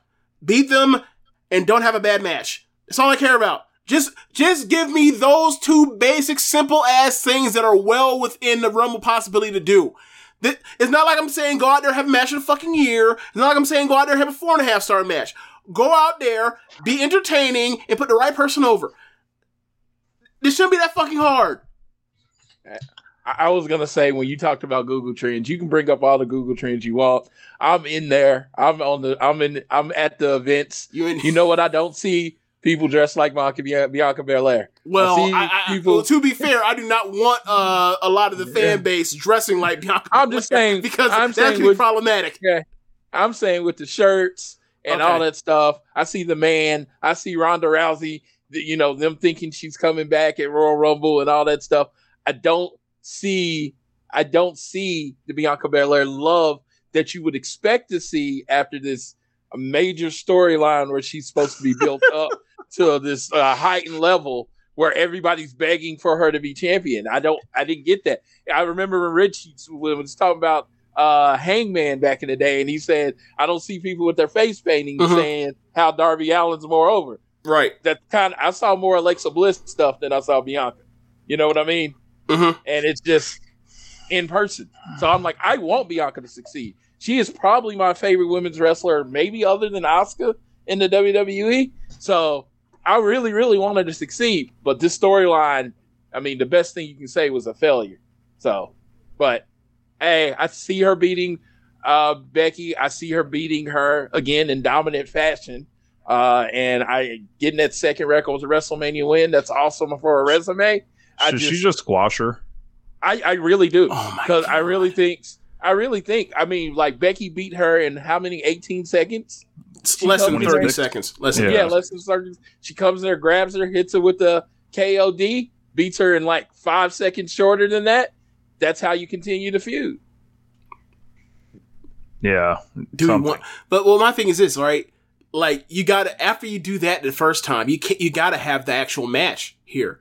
Like you can't. Look, and they already had a match before, like at like one of those pay-per-views that they blew off in a DQ. They already had Bianca in the ring with her for a triple threat match where Bianca was Yeah. the one that took the fall. Yeah. I believe. They already had Bianca like sequestered, not winning for months out of the. So it was just like a rotation. That's all this was, and I hope people will enjoy it. Yeah, I mean, I hope I enjoy it. Like, yeah. There's no reason why they can't have a great match. Outside Kevin of Owens. bad booking. Go ahead. Kevin Owens and Austin in their segment. I don't know why this is supposed to be some type of big deal. Austin, the last time they were in Dallas, literally came out and did presumably what he's at least going to do at this show. Maybe he'll do more. Who knows? I don't know, man. If it was me and it was like the biggest star in the history of the business, like I would probably do something like better. Or like if you can't convince him to wrestle, I don't know, man, maybe just not do it, because I don't know, man. Like if you're doing a match and it's like one of these 2-3 minute matches, it's a colossal waste of Austin, and it's a damning indictment on their creative team, because we know for years Austin's turned down stuff. Like, of course, like when CM Punk was around, like that would have been the time, but he didn't do it or whatever, and he came back for this one. I think he really, I don't know why Austin did this, but obviously you throwing out the money argument, everyone's getting paid, but if this isn't a match, it feels pretty misleading. And if it is a match, it's like, well, why didn't they do it better? Well, my excitement is this is going to be so Floyd of me. One part of me is a 0 because I went to WrestleMania 19 and that was my first WrestleMania, and it was Stone Cold's last match, the end of the saga with The Rock. He went out clean, one more ride on the vest. I actually have a WrestleMania 19 shirt signed by Stone Cold. That was a great, lasting memory of Stone Cold's wrestling career. Now they're bringing him back. And it's just like, that sucks.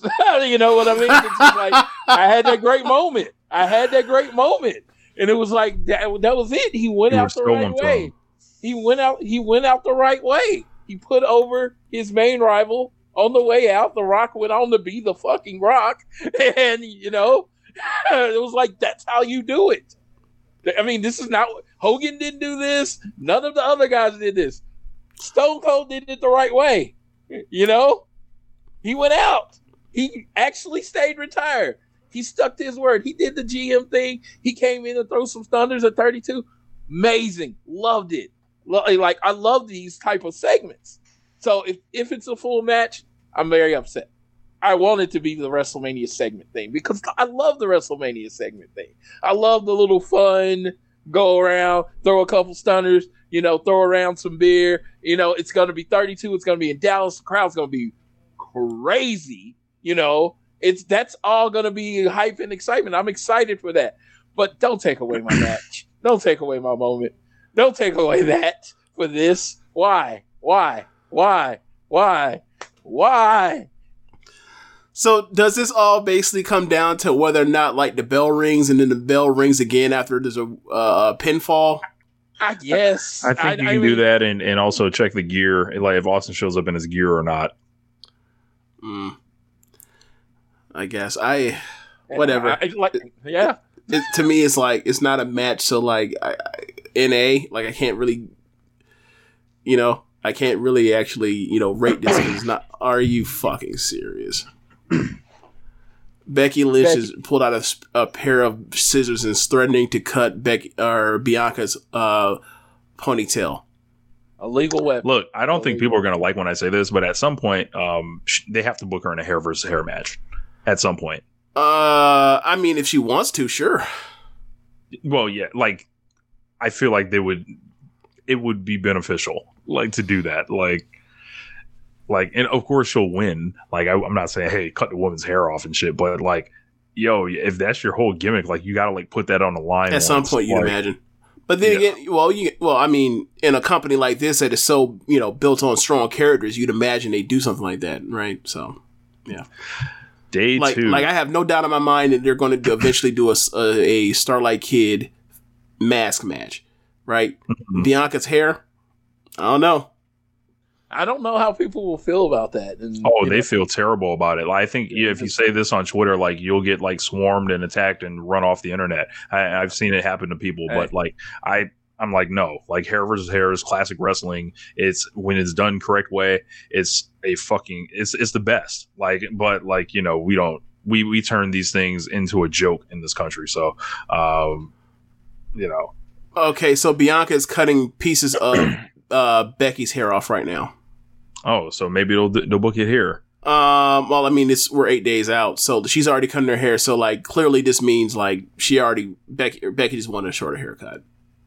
Like she's not cutting her down to her scalp. She's basically taking like 4 inches off. The refs came down to stop Becky from cutting Bianca's hair, but when Bianca went to cut Becky's hair, they just stood outside and watched. That's usually the reverse. Usually they try to stop the good guys and then let the bad guys do what they want. You're right. No, that is normal. What happens. Normal. But it was just kind of crazy how no one came out to stop her. But now, I guess after she's already cut her hair out, that kind of. Yeah, man. Night 2 for WrestleMania. Night 2. Should we just start from the big match? Is a 1-match show. This show was very bad. Yeah. They feel like they could have moved some stuff from day 1 to day 2 to help day 2. Yeah.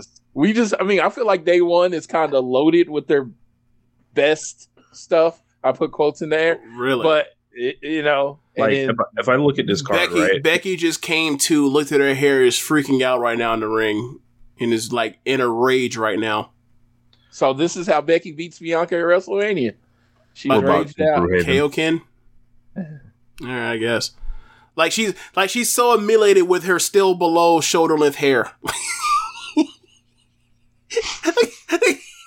like okay, sure, whatever. This is not Tam Nakano versus Julia at all. Oh yeah, I forgot about Edge Styles is tonight. No, so that night, that's day 2. So. Day 2, okay. So in their best interest, they should probably open with Edge and Styles, because if they do the women's tag match and the 2 celebrity matches like Knoxville and Zayn and McAfee and Theory, like that block of WrestleMania will be like all time terrible. But I guess we start with the big match. Brock Lesnar, the WWE champion, takes on Roman Reigns in a winner-take-all match to unify the WWE Championship and the Universal Championship. People have not talked about whether the belts are actually merging into one, or if both guys are just going to have, or one guy's going to just have both belts. Are we to just assume that it's going to be just like how it was at WrestleMania 35, where just like, like somebody just carry around both belts until like they lose in like a month or 2? Right. Lesnar versus Reigns. This is the story of the company since 2014, pretty much, when Brock Lesnar breaks the streak. We're here after a umpteen rematches. They've had one good match ever against each other. They've done every old school 1970s finish in the book to further stretch this rivalry out from the mind of Paul Heyman, I would imagine, and Vince. This is like, I can't think of a match that they've done 3 times, more than 3 times in big spots that I'm less excited for. I think people are into the Cowboy Brock thing. It's pretty funny on a certain level. Yeah, but the memes alone. Yeah. For me, it's still the same dynamic there, except Roman's like, he's supposed to be booed this time. I don't really find myself cheering for Brock Lesnar at any point. It just doesn't click with me in that way. I would probably go a 4 out of 10 on this. And I feel like it's a culmination of everything I've said that Roman Reigns' title reign was going to be and is, aka it being the big one. All this being for him. They weren't building anybody to topple him or anything like this. This was always about getting him another, like, and he already beat Brock Lesnar in Saudi Arabia, like at the end of last year. Like, this already happened. Like, this is like, I don't know if it's supposed to be different because it's at WrestleMania and this is where Lesnar has owned him, but I doubt they're telling that story. That would be like a New Japan style thing. I don't care about Paul Heyman anymore. He can take his funny faces and like put him behind a newspaper holding up over his. They don't even do that with him anymore. Like, when's the last time you saw one of those, like, cut to Heyman in the middle of a match with Roman or Brock, like, in the way they used to do it, like, in the mid-2010s? That doesn't happen anymore. Like, just leave my television. Like, I'm good. Like, Vince McMahon's always been into this match a lot more than people have. At least this won't get hijacked like the other two. One would think, unless the show's been so bad up to this point, the crowd is just going into business for themselves, which you can never underestimate, especially a WrestleMania crowd. Here's another part. Like, if this show is so bad, there might be where it's like, hey man, we've been here for 3.5 hours. This shit is all sucked. We are going to go into business for ourselves, and it could happen all over again. And if it does, my God, I'm going to have a field day if that happens. But I'm picking Roman Reigns. Brock Lesnar has no new stories to tell for me. Roman Reigns at this point almost has no new stories to tell either. It's just like, this guy owns the company. That's the story. Like, if you haven't got that story by now, you'll never get it. Like, it's just like, this is it. Like, turn him babyface already. Like, just do it. Stop being afraid. Brewhaven asked, like, WrestleMania 31 wasn't hijacked, was it? It was at first, but they wrestled so damn well that, like, the crowd got into it. Because, like, Roman took a shit ton of punishment, and then he had his comeback, and then that's when they had to double down, and then Rollins came out. But, like, that match was great, and then Rollins came out. So, like, that was the one case where they've ever had a match where it was like they had a really good ass match, or a great match, whatever you want to call it, and then, like, everything else has been diminishing returns ever since, but they keep going back to this fucking matchup. It is really handicapped, this company. They're stuck in time. And WrestleMania 31, them doing that with Seth Rollins at the time, it felt like, it was this great thing or whatever, but really that cash in froze this company in that moment, and they've always wanted to get it back there because these idiots took these idiots almost a decade to realize, oh yeah, we got to turn Roman heel to then get him over, and then eventually he'll have the babyface run. It took them that long to realize, like, to stop fighting the crowd for forever. Like, it took another fucking wrestling company to come out to sprout out of the fucking sand, out the soil, for it to happen. Amazing. And I'm sure they'll just do a bunch of F5s, Superman punches, German suplexes, like the same match that they always have. That's my favorite kind of matches. While WWE and all the wrestlers that talk about psychology and storytelling, this being the place for it and everything like that, yet like we keep seeing what they're happens. devoid of storytelling with these guys at this point. There's nothing else for them to do because Brock doesn't. Unless Brock's wrestling a smaller guy, there really is no there's really nothing there right now. It doesn't seem like it to me anyway. Like, yeah, what is Brock like? Unless Brock is beating the piss out of people and they got to fight from underneath, there's really nothing he has for you right now, or has had in a while. And like, there's only so many of those you can do before people were like, all right, more the same. Remember, there was a point where he was just German suplexing people until they eventually until the crowd basically turned on the match, and then the babyfaces start fighting back, and that's how they got people. Like, even that has became a trope. Well, these are my favorite type of matches, so my excitement is a 7. This is WWE 2K, where they both start with 3 finishers, and you just go, charging. And it's like, yeah, who could get that fourth finisher in first or whatever. I'm looking forward to this just because. And you're going to have Heyman when Brock Lesnar's ahead. Heyman's going to be doing like, oh, I can't believe this is happening, that kind of thing. I mean, Roman, they have basically forced me to enjoy this storyline. It has been like, I didn't at first. I thought it was kind of boring. And then it's just kind of like, oh, I haven't seen them go all in on someone to this extent in so long that it is intriguing to see how far they're going to go. How long are they going to go before they get bored with Roman Reigns or whatever? And it doesn't seem like it's happening. So, I'm really looking forward to this match. And, I've been here for the whole saga. I told y'all I've been 30 and on. I've been at WrestleMania, so I've been to all the matches. I'm going to get Roman winning. The thing that I expected to get at 31, I'm going to get 38. You expected a WrestleMania 34. Yeah, I'm going to get a 38. And I'm finally going to get it. And I'm hoping it's satisfying. We're going to see if they can pull it off. I'm going to keep an open mind because I've never seen WWE try this hard with the storyline. Is it working? Is it not working? But they're trying something. And they're going all the way. And they're like, they're content on making it work. I'm going to keep at least an open mind on the match. If they wrestle the style of match and I'm liking, I'm going to like it. I'm just like, is the finish going to be satisfying? Is he going to just beat Brock Lesnar? Because if Paul Heyman throws in a turnbuckle pole or something like that, no, go in. He beats Brock Lesnar. He chokes him out. Match over. The head of the table, is there. There's no challenger left for him. That's the storyline you build because he finally conquered the beast. Man, they've got to get some new guys up and running. Gable Steveson. Bring them out right after the match. I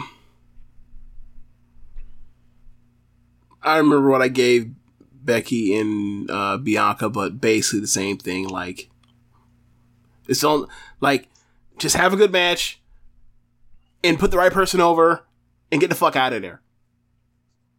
That's all I got. So we can move on.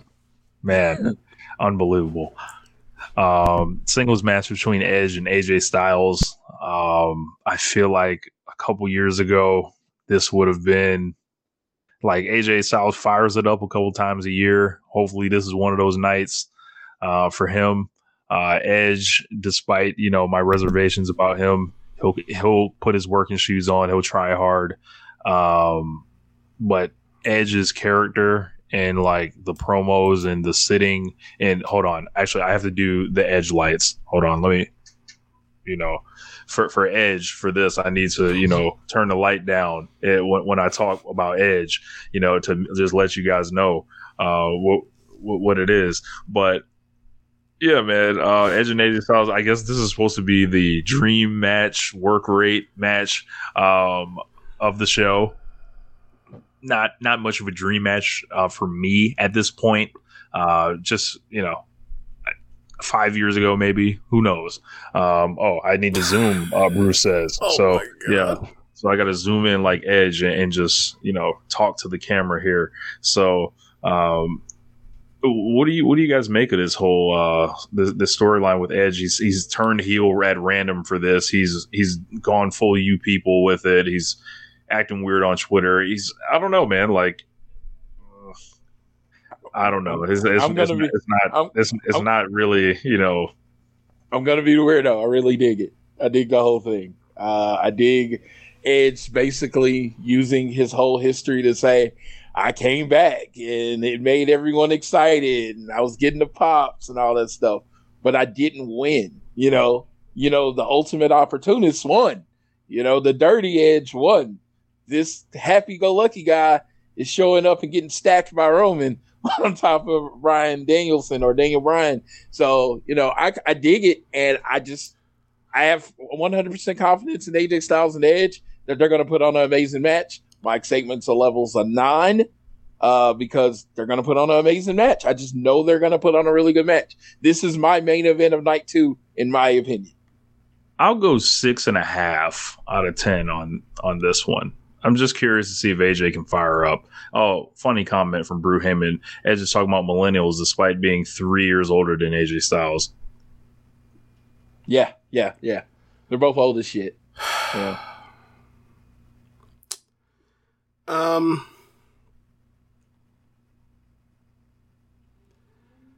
If you tell me this match is 15 minutes, I could go. You can get me into saying anything as high as like a 7 or an 8. If you tell me this match is going to go as long as some of these Edge matches have gone, then I'm going to tell you no.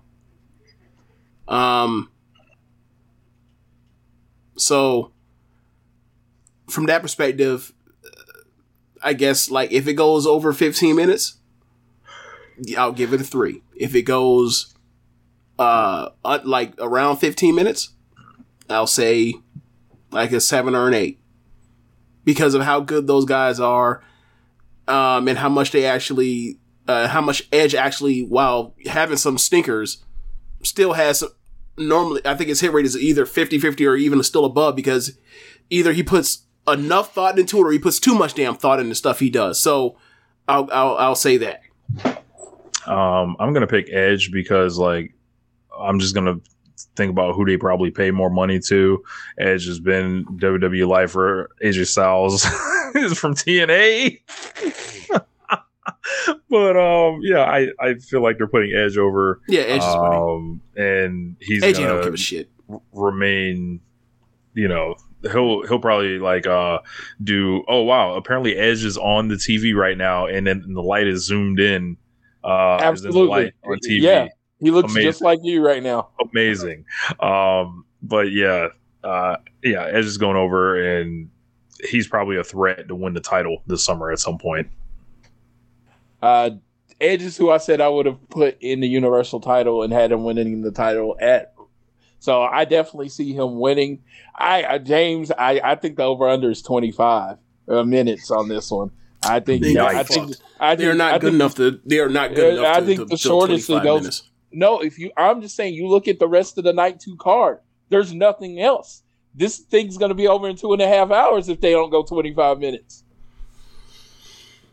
I'm just saying, look at the card. I think you're underestimating how much bullshit they put between these segments. Like these 4 hour, like WrestleMania back when it was 4 hours. Like you might have gotten like, there's no way you got 2 hours of wrestling a bell time. Yeah. There's no way. Yeah.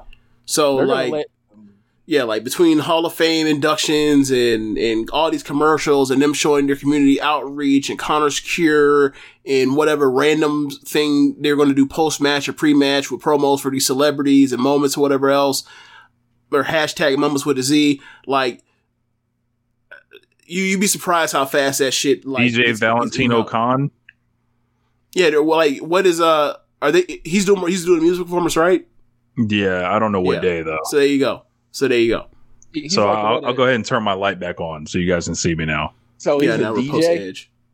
So the guy's a DJ that's performing. I believe so. Yeah. And apparently he's like related to Nick Khan. That's how like this whole thing got put in. So this is like one of those family favor deals. Like this, like he has like not even that like I don't even think he has like a huge following or anything. So this is just like, just slide him in there. Hey, nothing like nepotism, baby. Love that nepotism. Yeah, slide him in there.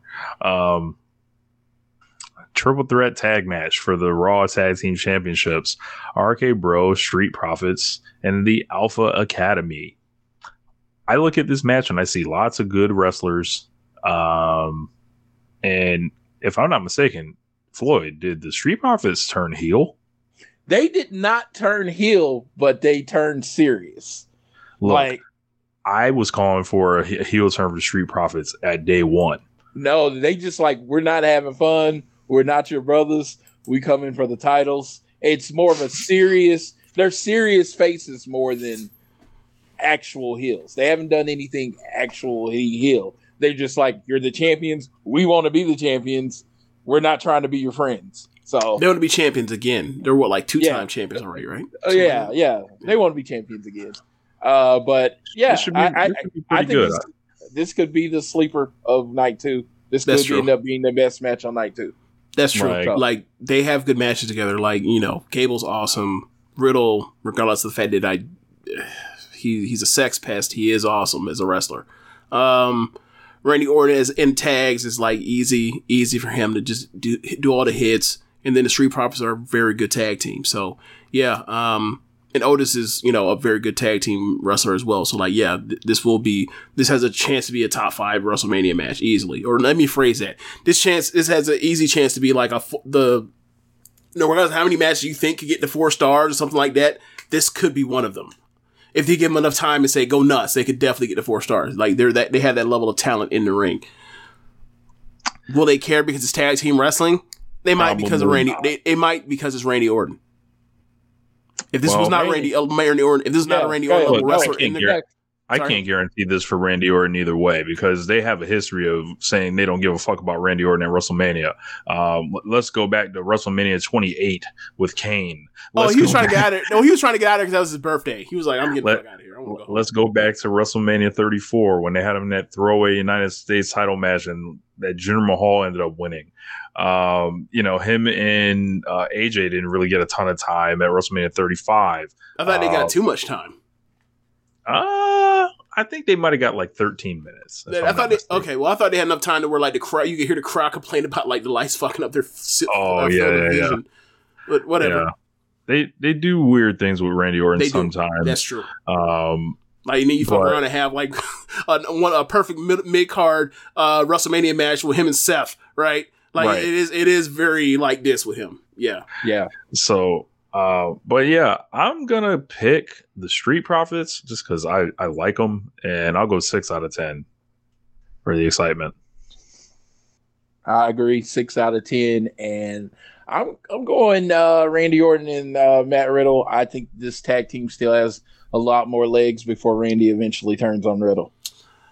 I am picking a team that is not Randy Orton and Riddle for that specific reason. They're going to do the heel turn here, and then they'll beat Riddle's brains in with Randy Orton, and they'll wonder why he's not over by the time they get to SummerSlam for their actual match. They should have Riddle turn on Randy Orton. Why would they do that? It's a heel company. Yeah. Like keep the old man Randy Orton as a babyface, and let him be over or whatever, and then like let everybody know Riddle's the guy you're going with, but you know that's probably not the case. So a singles match between Pat McAfee and Austin Theory. Jesus, I used to see Austin Theory wrestling at Evolve. I thought he was just headed for WWE at some point. I don't know. Like the WWE fans love Pat McAfee. I can take him or leave him. I think he's a bit overbearing sometimes on commentary, but like I think, you know, I would probably be more excited about him as a regular wrestler than I would like hearing him on commentary. I think he gets it. I think he, you know, the last time we saw him in the ring, he was with Adam Cole. This time he's with Austin Theory. I don't think there would be that much of a drop off. They'll probably practice this thing, and you know he'll come in prepared. So the difference was that it was like there was like 40 people involved in that match. Both matches that McAfee had on NXT, whether it was the War Games match where he came out last, and then the match he had with Cole at I think that was I can't remember what year. I think it was TakeOver 30, 31, whatever the fuck. And like they had Darius Butler and AJ Hawk come out. They had Undisputed come out. He's doing, you know, flips on the other people or whatever else. It was tons of smoke and mirrors in that shit. Like now when it's just Austin Theory, there's not enough subterfuge around to you know cover up that stuff. So he's actually going to have to try to wrestle, I'd imagine. So like, good fucking luck now. Before, like, you were able to get by with the fact that he could do a few things. Now he actually really has to wrestle. And I've heard that, like, Rip Rogers has been training him, so he's a real wrestler. And it's like, have you looked at what Rip Rogers talks about when he talks about wrestling? Have you ever looked at his cage match or whatever else? Horrible. So, yeah, like, I'm not, like, whatever. Like, that's besides the point. But, like, for people to think, like, this dude is actually, like, you know, like, he actually could be, like, a real franchise guy. I doubt it. Like, I think I need to see an actual real match before I can be convinced of that. Because I haven't seen a real match for him to be convinced of that yet. Even though I think a few people have or think that already, and I think, nah, man, like, go back and watch this match and see all the shit they did to hide him in plain sight. Brewhaven said he could be WWE's version of Mongo McMichael, and I'm just dying laughing. He's better than Mongo McMichael. No. Even with the smoke and mirrors, he's better than Mongo McMichael ever was. Mongo McMichael is a top 5 worst wrestler of all time. Well, remember, Mongo was a commentator as well, and then, like, was moonlighting and until he got into the wrestling. Name me the match he performed in as well as anything McAfee even did. Like, now, see, after I just said that shit where I laid the smack him down on McAfee, now I have to definitively like, hey, you've gone too far in the other direction. Like, the way you talk with Mongo McMichael is one of them, take him out back and shoot him. Hide his boots. Don't let him come out to the ring. I got a feeling if you check some Mongo out, you would be more positive on him than you remember. I thought Mongo sucked when I was a kid, and I ain't know no damn different. Now you think I expect him to be good now, or decent, or worth a damn now? All right. No. Mongo was one of those people that under my teenage child eyes, I thought was good. And now I, like 20 years later, oh my God, I watch a match and I'm like, he couldn't do basic. He could do nothing. Things right. He couldn't have a basic. He's in there with Kurt Hennig, who could make me look good in a wrestling match, and he was bad.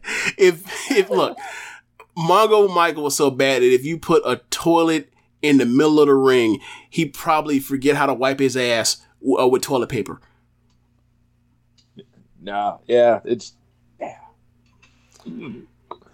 He was terrible. I think this is going to be a good match. I think Pat McAfee's going to show his athleticism.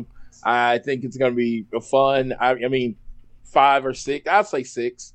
I think it'll be fine. I think Austin Theory is a very good base for what Pat McAfee's going to do. Even if they add Vince McMahon coming down towards the ring, that'll give it a little bit more smoke and mirrors. It'll be fine. Man, they should 2 out of 10. I don't give a fuck. Like, I just don't like. It's like, I'm sorry. It's a charity wrestler versus a sex pest.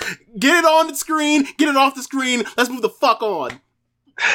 Oh man, I can't follow that. Anything goes match. Literally what it's called. I've never seen anything called an anything goes match. It's Johnny Knoxville from Jackass. From 1999 against Sami Zayn. 3 out of 10. Somehow Sami Zayn got a WrestleMania payday. I'm sure he's a happy man. What will Johnny Knoxville do to himself? That's all I care about. We saw his slap ability in the Royal Rumble. Sami Zayn's done plenty of hardcore matches and stuff in Ring of Honor and stuff with ladders. So I think he's just going to go up to Johnny Knoxville on that day and ask him, so what you want? Like, what's the craziest thing you want to do? And then Johnny Knoxville's going to be like, I want to fall off the top of Jerry World. And then they're like, no, you can't do that. And then, like, they're just going to have to work from there and keep going lower until, they find something comfortable. That the company's comfortable with airing on their biggest show of the year. So, I don't know, man. I wouldn't be on my WrestleMania. He's from 1999. Look, I have some bias here. I think that aside from this latest Jackass movie that just came out, I have watched every single episode of Jackass in all 3 movies. So, so forgive me, I'm biased here. For all I know, or at least what I imagine the hope is that, like, Jackass 5 is being recorded and this is a part of Jackass 5, right? So they're going to do something crazy And in a way, also, like, I'm kind of like, I would love to know that if, like, Johnny Knoxville rendered Shane McMahon, like, expendable and he got in fist fired his own son because I got the real now. Got his own, I got my own. I have my own stuntman, backyard ass wrestler that will actually get me some exposure, as opposed to my son. There's been a money dump for free. Just fucked it all up for years, right? So whatever. I think they'll have one of the better matches in WWE because he's fucking in WrestleMania, because Sami Zayn is still a very good wrestler, even if, like, he still can't do the things that he used to be able to do before his shoulders went bad on him. And, like, Knoxville is out of his mind. So, like, they're about to do something crazy, and because it's Zayn, like, it's bound to be well done. So, like, yeah, like, I think they're gonna have a good match. I do. I absolutely do think they're gonna have a good match. There's no way that Sami Zayn is gonna come out for WrestleMania and have a bad match. That's never fucking happened. Why do I feel like this should be booked on, like, Joey Janela's Spring Break or some shit? Because it should. Because it should. Yes. I mean, I see Steve-O making an appearance. I see all the Jackass people doing something stupid. I knew they was wilding on Jackass when they was doing the backflips into the elephant shit. Like, I was like, hold on, this is like another level than, like, the rest of what y'all were doing before. I was like, all right, I ain't got nothing else on Jackass, but this is gonna be, like, my excitement for it is not high because I literally forgot it happened until you just told me about it. I literally forgot it was gonna be on the show. So 3, but now it's just like, I want to see if, Johnny Knoxville kills himself. Just morbid curiosity, because he's going to try to do something really stupid. Right. And he's morbid curiosity. He's not in the cage. He's in there with Generico and not Undertaker. That's, who's way past his sell by date. So, yeah, like, I think it's going to be a good match. There's no reason we're not. It's fucking Generico. I'm sorry. I've never seen Sami Zayn have a bad match unless he's in there with someone that absolutely fucking sucked. He had no business being in the ring. And you can argue, like, well, that would be untrained wrestler Johnny Knoxville, but it's like, they've had months. There's no way this match is not going to be good. So we've got a fatal 4-way for the women's tag team titles. Those belts that are pulled up a couple of times a year and told that, we're supposed to care about them. So this match is actually a big test of the will Liv Morgan ever win theory. So we've got Carmella and Zelina Vega as the champions. We have somebody that can never be trusted to win, the reverse Undertaker of WrestleMania, Sasha Banks, and Naomi, randomly put together, in the last month. Rhea Ripley and Liv Morgan, who look like they translate to other genres of entertainment, and Natalya and Shayna Baszler. So this is a fatal 4-way. First team to wins the belts. The last time Sasha Banks was in one of these, she lost. And just one of the more ridiculous booking decisions in the history of WrestleMania. For me, I feel like Carmella and Zelina are coming off of those things. So it's going to be, people that you're probably going to associate. So I'm going with Natalya and Shayna Baszler. And yes, Liv Morgan will lose. I treat this with the same exact interest that I treat the Andre the Giant Battle Royal, which is the curiosity for or whatever. I won't live in Rhea to win because I like looking at Liv and Rhea. So there you go. More of that team, you say? Yes, more of that team. I'm a fan. I'm a big fan. Can you discuss, like, what, like, who the person that actually might be the biggest draw in the company getting saddled, like, here, like what is this? I guess it was like, hey, let's do something with. Okay, if you're Sasha Banks and you're halfway in, halfway out, and they still want to do stuff with you, and they still like you, and you're trying to figure out what to do because you know they're going to go with Bianca and Becky on one side, and on the other side, Ronda and Charlotte. You figure out what I'm going to do. And given that they fired so many women that they can't do a women's battle royal, they come up with this multi-person tag match, this tag team 4-way match. So, you make a team with Naomi. That is a fun team. I guess for the time being, you hope that you win these, and then you try to make use of the actual division, even though like the division has been around before they came along and it stunk. But maybe because there's two people that are over, in a bigger way, they can actually like see the point of it, because they kind of see that women's tag division is pointless ever since they ever took them off of Sasha and Bayley to begin with. So yeah, like.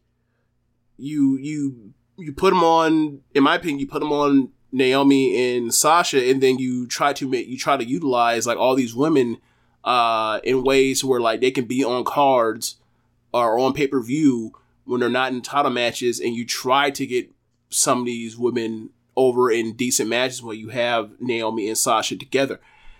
But like we've said often while covering the show, this is WWE, so like the idea that they would do something like beneficial for themselves in the long run is almost like comedy. Foreign they concept.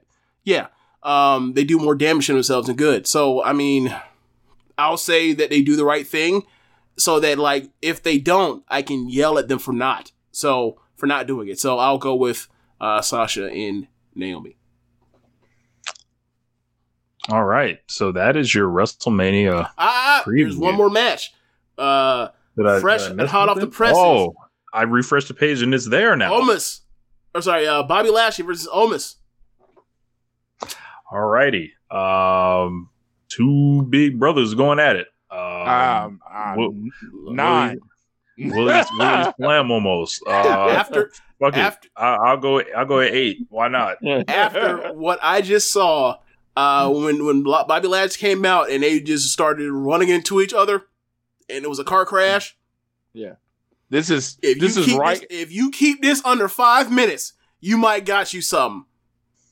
You might have this might be, this might be your, Is this the night this is the Big E, like, in honor of Big E, because he is not with us, for this run of WrestleMania because he broke his neck. I was almost going to say memorial, but I was like, he's not dead. That's not how memorials work. But it's in honor of Big E, who's still with us. This is the hope to give him some, some joy while he's in a neck cast. So like this is night 2's version of McIntyre and Corbin, I imagine. But yeah, I think he's going to slam Omos. If it's me, I feel like you can introduce Gable Stevenson here too. Like, he's going to be at WrestleMania in some form or fashion. Maybe linking him with him and Lashley. I don't know. Maybe they both can slam Omos. Who knows? And so when they bring out Gable Stevenson, how long before we find out that like he too is also a long lost kid of Kurt Angle's? Kurt would have to re-sign with the company first, and then maybe we would find out. Oh, there ain't no problem. Ain't no problem. Ain't no problem. So if they bring Kurt back, he's eligible. You're like, actually, And you can't be like, oh, they never do that. That's ridiculous. Do you remember 2017? Yep. Jesus Christ. Yeah.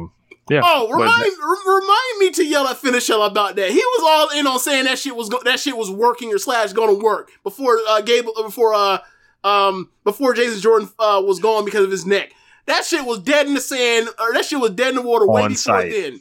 Yes. DOA. Swear that shit was working. He was more steadfast and unrelenting on that one than he was with Jinder's title run. No, he wasn't. No, he wasn't. That's his all time. No. Jinder one not is which his one was all worse. time. Not which one was worse, but the more he was like, yeah, I'm for sure it's definitely working. Because there were times where the Jinder man, after Jinder match, he'd be like, that one wasn't that good. It was okay.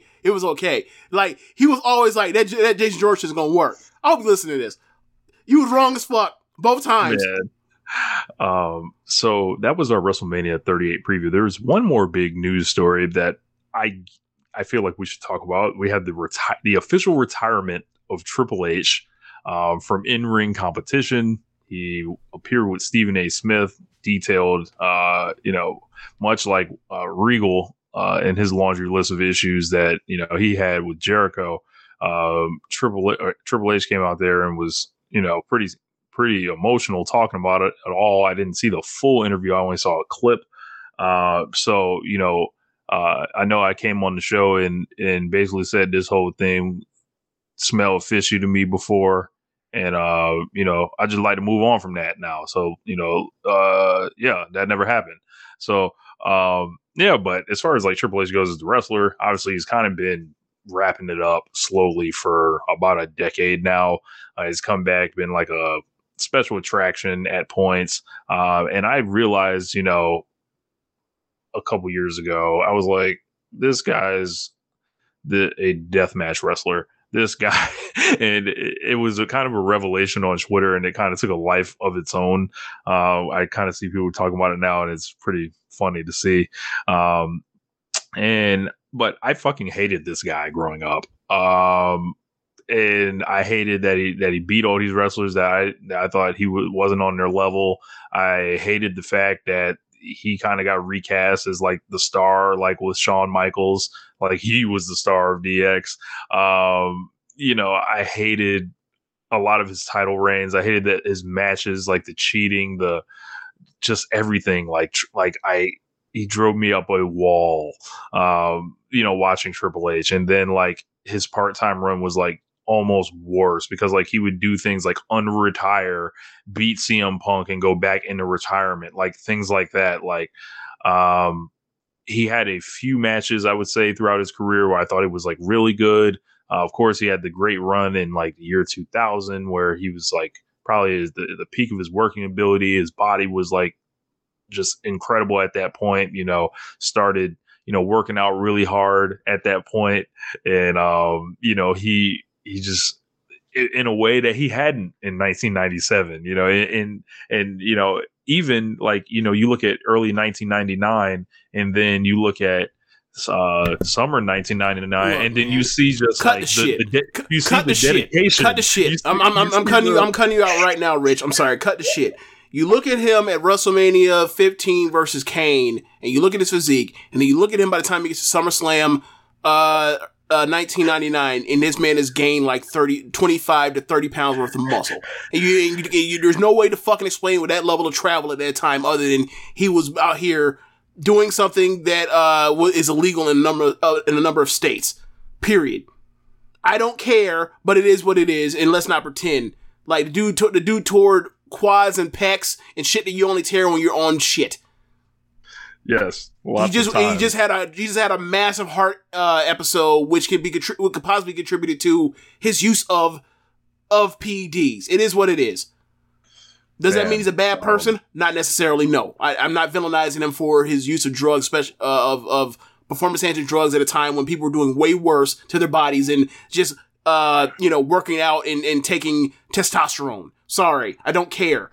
But it is what it is. It's a cosmetic business at the time, and that played a part to it as much, or to a significant factor in a way that he was when he started, dating and then eventually marrying Stephanie. Like, it is what it is. I'll say this: Chris Jericho won. I'm sure Bret Hart had fun hearing this. I want to make sure everyone remembers that WWE has pushed him for decades as this ultimate ring general, Harley Race style worker when he was actually a deathmatch wrestler and he never knew it. Triple H always had main events get stole from him, like he left him out on the counter. Triple H somehow avoided ever losing to The Rock at WrestleMania. Triple H killed Monday Night Raw in 2003. Triple H somehow got on the booking committee in 1997, years before he was anyone, and he was making decisions about Bret Hart's finishes. Remember the Croc. Remember when Triple H went over Stone Cold Steve Austin in 2001. Remember when Triple H decided that he alone was Harley Race and Ric Flair combined randomly. How could we forget what he did in 2006 to John Cena, where he was leaning in to get him further booed by the hardcore fans? And I'll tell you the reason I didn't forget it, because he did it 10 years later with Roman Reigns. How can we forget him going over Booker T in WrestleMania 19 and telling Booker T to dance for him because he's an entertainer? Remember when he hit Sting in the face with a sledgehammer, then shook his hand after pinning him? What? Get him out of here, man. Like, I have no good memories of Triple H. None. Triple H is, for me, top 10 favorite wrestler of all time. I love Triple H from the beginning, especially the Mania after WrestleMania 14 is one. I mean, the Raw after WrestleMania 14 is one of my favorite Raws of all time. When Triple H elevated to the leader of DX, and then he turned on DX, and then he brought him back. Some of my fondest memories of Triple H. Pedigree still one of my favorite moves of all time. I love Triple H. I will always love Triple H. He's on my list. He's like, my list of wrestlers I haven't met is very, very small. Triple H is on that list. So that does suck. The game, I literally have a sledgehammer that I bought when I was like 19 just because I wanted a sledgehammer like Triple H. And this is 21 years later. I still have the sledgehammer. So, no, I was a big Triple H guy. I was a big Triple H guy. For about 4 or 5 years, he was my favorite wrestler. So, period. James, is Floyd our PFT commenter?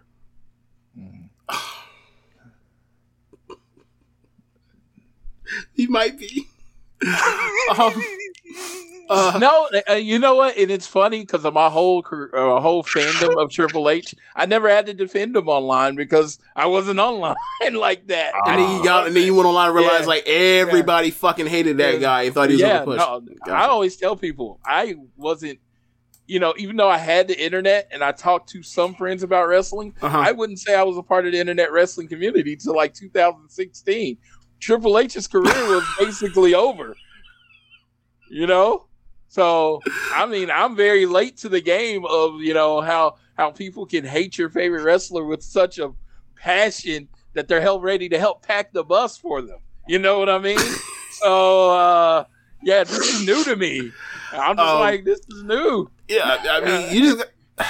whatever. I don't know. James, any fond WrestleMania 2000 memories? Oh, shit. Here we go. I guess I got to tell the story again. I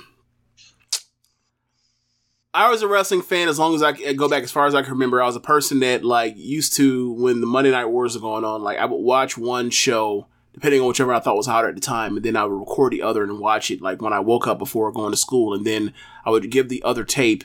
I would give the tape off to or record a pay-per-view, and I would give the tapes off to my friends because they were into it at the time in elementary school, right?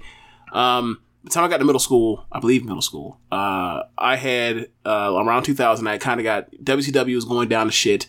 I was kind of tired of it. I got more into football at the time, NFL football anyway. And I was into and Monday Night Football was winning me over, right? Watching Brett Favre, watching Randy Moss, or whoever was more entertaining to me than watching wrestling at the time. So, I ended up not watching WrestleMania that year. I got that disenchanted with watching wrestling at the time. And then I found out that the next day that in that four faces of, four McMahons in every corner, whatever else, that Triple H fucking won. He beat The Rock at the end. And before that, he beat Mick Foley by pedigreeing him twice. And I was like, you know what? I'm fucking done. And I literally did not watch pro wrestling again in any form or fashion, not one wrestling show again until WrestleMania 25. because I was listening to Bill Simmons at the time on podcast, and he was talking about the Shawn Michaels and Undertaker match for WrestleMania 25. So I watched that, then watched the main event, and the Randy Orton dude's like super talented. He moves around the ring very well. And then next year, watched WrestleMania 26 live because it was, I presumed it was going to be Shawn's last match with Rich. And then like by that point in time, you had, we had decided like, let's just watch WrestleManias or whatever else. And then like, go on YouTube, watch some stuff from stuff I never saw before. And then like, next thing you know, The Rock is about to wrestle, John Cena at the next WrestleMania, and then a pipe bomb happens, and then we basically start watching, me and Rich basically both in that summer 2011 started watching wrestling full time again. That's basically the story how we even got back to here. It leads us to One Nation Radio to begin with. But he ran me off for a decade. Now think of how much I love pro wrestling. He ran that guy off for a decade. Or that, young teenager off for a decade. Like, there were times where I fucking hated his guts. And I was tired of the bullshit and run-ins and nonsense. And like, I am very big on baby faces. And like, if you, and this is the reason why like I don't rock with WWE the way that I used to. Like, if you lose the plot that much to where you can't realize that even your company history is built around Hulkamania, Bruno Sammartino, Steve Austin, The Rock, Bret Hart. Like, if you can't realize that, like, you're built on having protagonist, babyface heroes, whatever else, and you're going to just overrun them by having them lose this one fucking guy that's in the main event with your actual top guys, I'm sorry, get the fuck out of here. I'm done. So, yeah, like, he brought me a lot of, what's the opposite of joy? I don't know. But pain. I guess pain, if you will, watching some of his matches or whatever else, and the finishes, and like, what was the point of this, and it's political nonsense, and like, it seemed like it was like you're literally leaving money on the table by pushing this guy on this level. Whatever. And I thought a lot of that shit sucked. But once he basically got done with having this like inferiority complex of pushing himself to this extent because of like things that happened to him beforehand, and he realized like his career was over, and he went into the NXT portion of his career, I got far less of a problem after that. Like, I thought that, this is a person that clearly had a love for it outside of like trying to just push himself on top. And quite frankly, you look at some of the other guys that like from that era that ever got the book, he was better than a lot of them. Like, he's a better booker than Steve or Kevin fucking Nash. So yeah, like I have some bad memories with him. I have some fond memories. I have a lot of matches that I like from his. I also think that he got too over there. He was a lot of times overindulgent in went too long in his matches. Rule. Yeah. So yeah, like so like I have a lot of mixed emotions for him, a lot good, a lot bad, but like I will say that like he had a all-time career, regardless of however I feel about his career at the time that made him ran me off. He was one of the successful people in the history of the business. He absolutely was. Can't deny that. Yep. Sure was. Over the top. Made a lot of money. He absolutely overachieved. Over the top, self-indulgent wrestlers. Are you kind of getting to look at my taste? I mean, what's coming back Saturday? Like, it's my taste. And that's what I like. So it's all making sense now. Yes, it's like that's just what I like.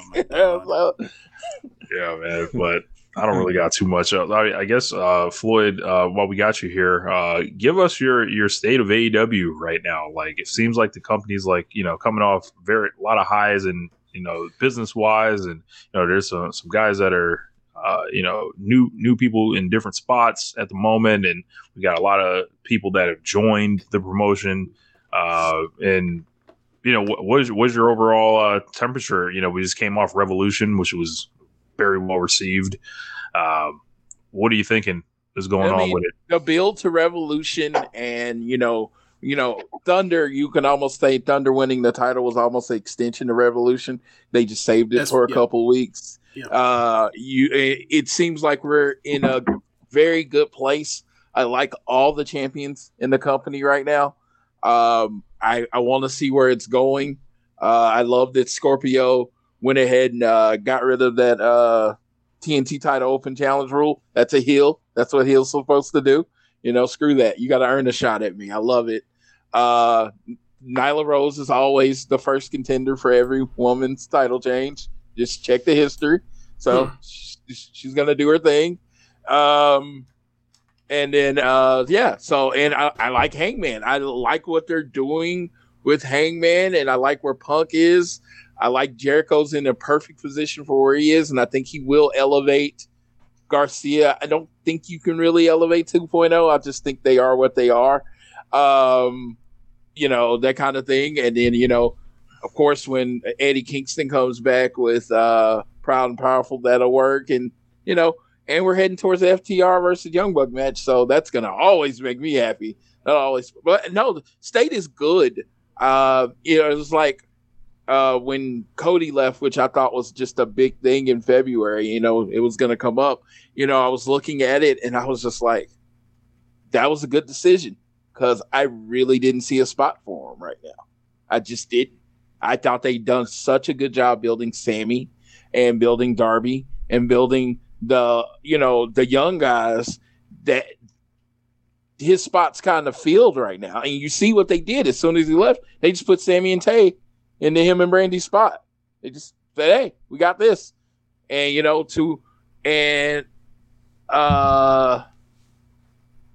he's when it comes down to it, it's just, Sammy's probably going to put on matches that everybody likes better than what Cody would do with the same opponents. So yeah, I think the state of AEW is really good. Could it get better? Yes. I think the women's division is about to get a little deeper. I'm very excited about the Owen Hart Cup on both sides. And yeah, I think the women's division is the one, I wouldn't call it a weakness, but it would be the weakest thing in AEW right now. Cool, man. I think I covered the question. You said you like what they're doing with Hangman. Like, what is something that you're liking? Because I feel like there are a couple of different tones around Hangman. Like, there are people that want him to have more of a presence on the show. They kind of just want to see him more. They're looking at and then there are other people like myself and it sounds like you and James, we've kind of been won over by this guy just from his title matches. He's been fucking phenomenal in the ring. Yeah, he's a Tony Khan champion. He's a Tony Khan champion. He's putting on amazing matches. That's what he's doing. That's his thing. He's gonna build you up over this. He's not a big talker. I mean, he's had a couple really, really solid promos, but his whole thing is not to come out there and cut a 30-minute promo. He's not Punk, He doesn't have Don Callis. His thing is that I am the best wrestler in AEW. I am the best wrestler in the world. So when Adam Cole challenges him or anybody else comes out and challenges him, he goes straight at him. Let's fight. He doesn't back down from challenges. It's probably going to wear on him at some point, but right now it's really fun to watch. Yeah. Cool, man. I just wanted to get you some screen time there on it, but I don't really have too much else, James. No, I think it's the end of the show. Floyd, thank you for joining us. Can you hit us with your plugs? Oh yes, you can follow me personally at Floyd Johnson Jr. on Twitter, or you can follow the show at AT Elite Pod. AT Elite Pod on Twitter. Somebody took my name before me. They barely use it. I hate them.